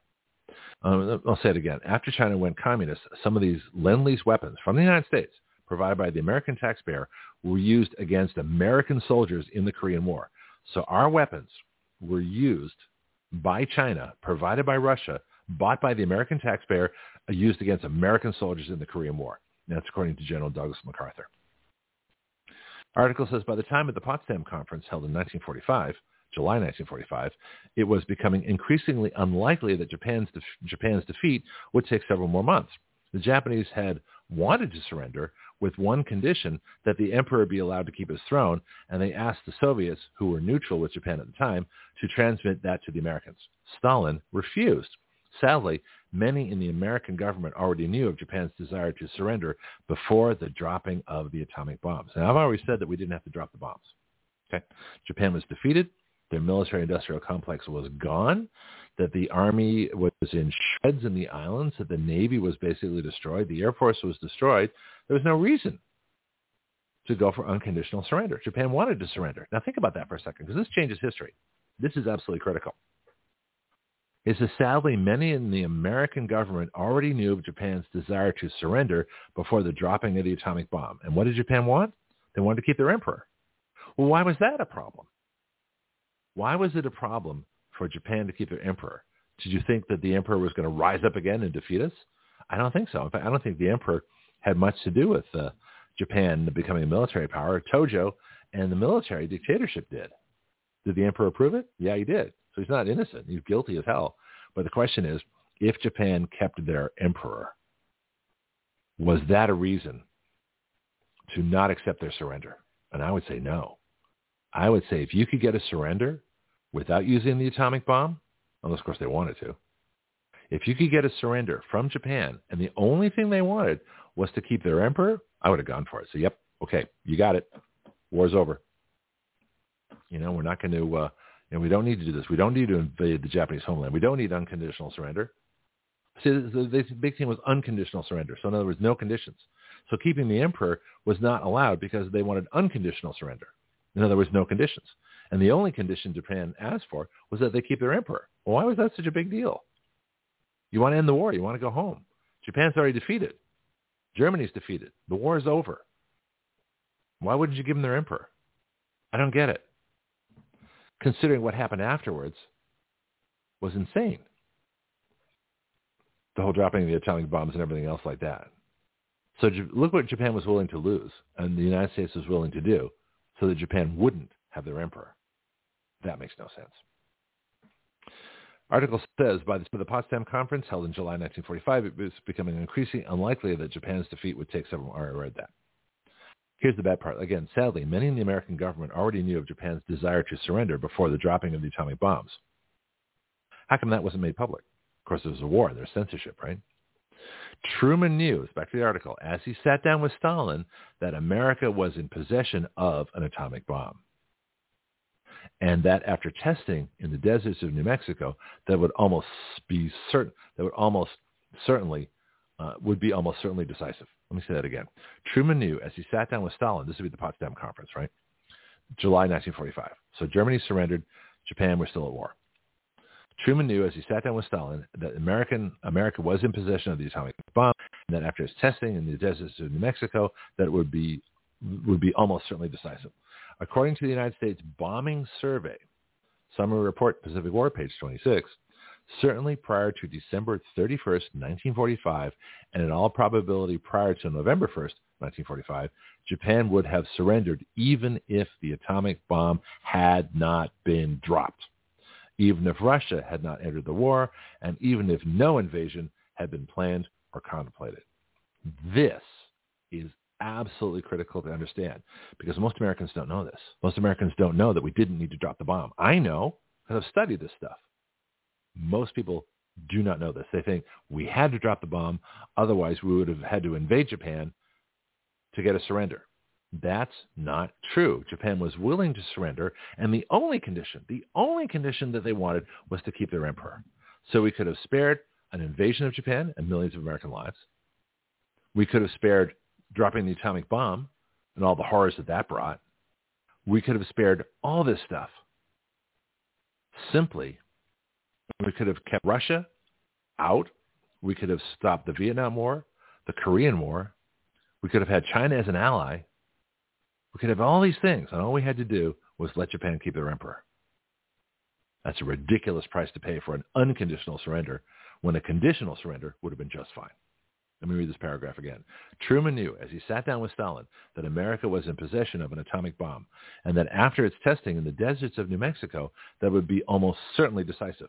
According to the United States Bombing Survey, Summary Report, Pacific War, page 26, quote, certainly prior to December 31st, 1945, and in all probability prior to November 1st, 1945, Japan would have surrendered even if the atomic bomb had not been dropped, even if Russia had not entered the war, and even if no invasion had been planned or contemplated. There'll be invasion of the Japanese homeland, and of course the bomb was dropped in August 6, 1945.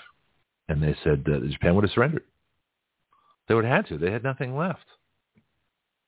Then the article says, despite this, the United States bullied Chiang Kai-shek into signing the Sino, in other words, the Chinese Soviet treaty, which gave a veneer of legality to what had been decided for China at Yalta. When Chiang Kai-shek asked Truman to intervene with the Russians, who were going beyond even what was in the Yalta Agreement, Truman responded bluntly, if you and Generalissimo Stalin differ as to the correct interpretation of the Yalta Agreement, I hope you will arrange for soon to return to Moscow and continue your efforts to reach complete understanding. In other words, it is your problem, deal with it. America betrayed its loyal Chinese ally, and the British, who had nothing to resist the Japanese taking of Hong Kong, historically part of China, but at the same time part of the British Empire, now insisted on accepting the Japanese surrender there, completely cutting out the Chinese. Whoa. Ambassador Hurley, almost done, recommended that the terms of the surrender for Japan include a provision that all Japanese arms in China be surrendered to the Chinese government. But this was not to be. The Soviet Army entered the war against Japan almost immediately after the first atomic bomb fell on Hiroshima. See, I didn't know that. Why would you want the Russian army, why would you want the Soviet Army to enter the war against Japan after we've already dropped a bomb on them, an atomic bomb? That makes no sense. But they did it. In his book, Wedemeyer Reports, General Wedemeyer wrote, the Red Army naturally met practically no enemy resistance and was soon in complete control of Manchuria. Northern China, that's part that Japan held, right? They then proceeded to receive the surrender of the Japanese arms and equipment, which they turned over to their Chinese communist comrades. You got that? So the Red Army comes into China against Japan when Japan's already defeated and already had an atomic bomb dropped on them, confiscate all of the arms of the Japanese and gives them to the Chinese communists under Mao Zedong. Brilliant foreign policy, everybody, right? Our government sucks. The final betrayal of Chiang Kai-shek. I'm almost done. Despite this, the nationalist forces were able to make significant military progress against the rebel communist forces over the objections of George Marshall, who had been sent to China by Truman after the resignation of Hurley. Marshall kept insisting that Chiang cease his efforts to destroy the communist armies and instead enter a coalition government with them. When Chiang failed to heed these orders, the United States slapped a 10-month arms embargo on the sale or shipment of arms to Chiang. In other words, cut him off from arms. So keep arming the Chinese communists, cut off arms to the Chinese nationalists, the free Chinese. Marshall seemed pleased when he said, as chief of staff, I armed 39 anti-communist divisions. Now with a stroke of a pen, I disarmed them. Isn't that special? Almost done. As the military advantage shifted to the communists, Congress finally passed a measure to provide some aid to China's forces, but the delivery was sabotaged. The Truman administration, Wait American plane, succeeded in thwarting the intent of the 1948 China Aid Act by delaying the shipment of munitions to China until the end of that critical year. Excuse me. Almost done. Don't have much voice left. Let me take a quick water break here. I'm almost done. But this is critical to understand. Sorry about that. In his book, America's Retreat from Victory, Senator Joseph McCarthy wrote, over the hump in India, the United States military authorities were detonating large stores of ammunition and dumping 120,000 tons of war supplies in the Bay of Bengal, much of it undelivered to China, but charged to her wartime Lend-Lease account. So in other words, they took all the arms that China could have used to defend against the communists and destroyed them. In short, McCarthy blamed policymakers in the U.S. government for the loss of China.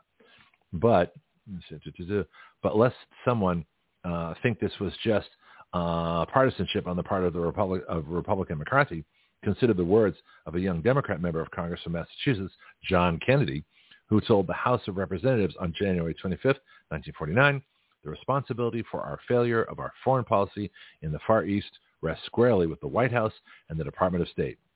He was right. The continued insistence that aid would not be forthcoming unless a coalition government with the communists were formed was a crippling blow to the national government. Kennedy said later, what our young men had saved, our diplomats and our president had frittered away. And he was absolutely right. Yet Truman lamely placed the blame for Chiang Kai-shek not being conciliatory. Truman totally screwed up too. Truman insisted, well, respect for a haberdasher. The guy was a hat salesman, right? Truman insisted that neither he nor Marshall was taken in by the talk that the Chinese communists were only, quote, agrarian reformers. But this makes Truman's culpability even worse. He knew that they were hardcore communists and still insisted that Chiang form a, quote, coalition government with Mao Zedong anyway. He did nothing to keep the Soviets out of Manchuria, even though he had to have known this would lead to the transfer of Japanese military equipment to the Red Chinese. In fact, Truman pleaded with them to come into Manchuria. And he basically caused of course, the Korean War, was the Korean Peninsula and Manchuria. I think they're all sort of connected. I'll look at a map. Well, let's look at a map now. Going a little longer than I expected. Let me check my map. China. Here's China. So there's Korea. Where's Manchuria? All right. So yeah, there you go. So Manchuria. So you got Russia on top.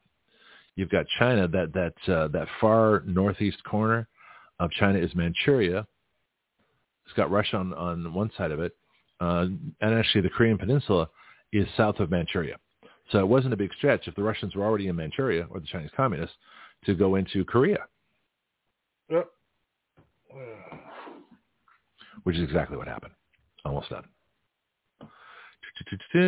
All right. Then again, in the 2 volumes of his memoirs, over 1,000 pages of text, Truman never mentioned Soviet spy Alger Hiss, a Roosevelt advisor at Yalta, or the Rosenbergs who delivered atomic secrets to the Soviet Union.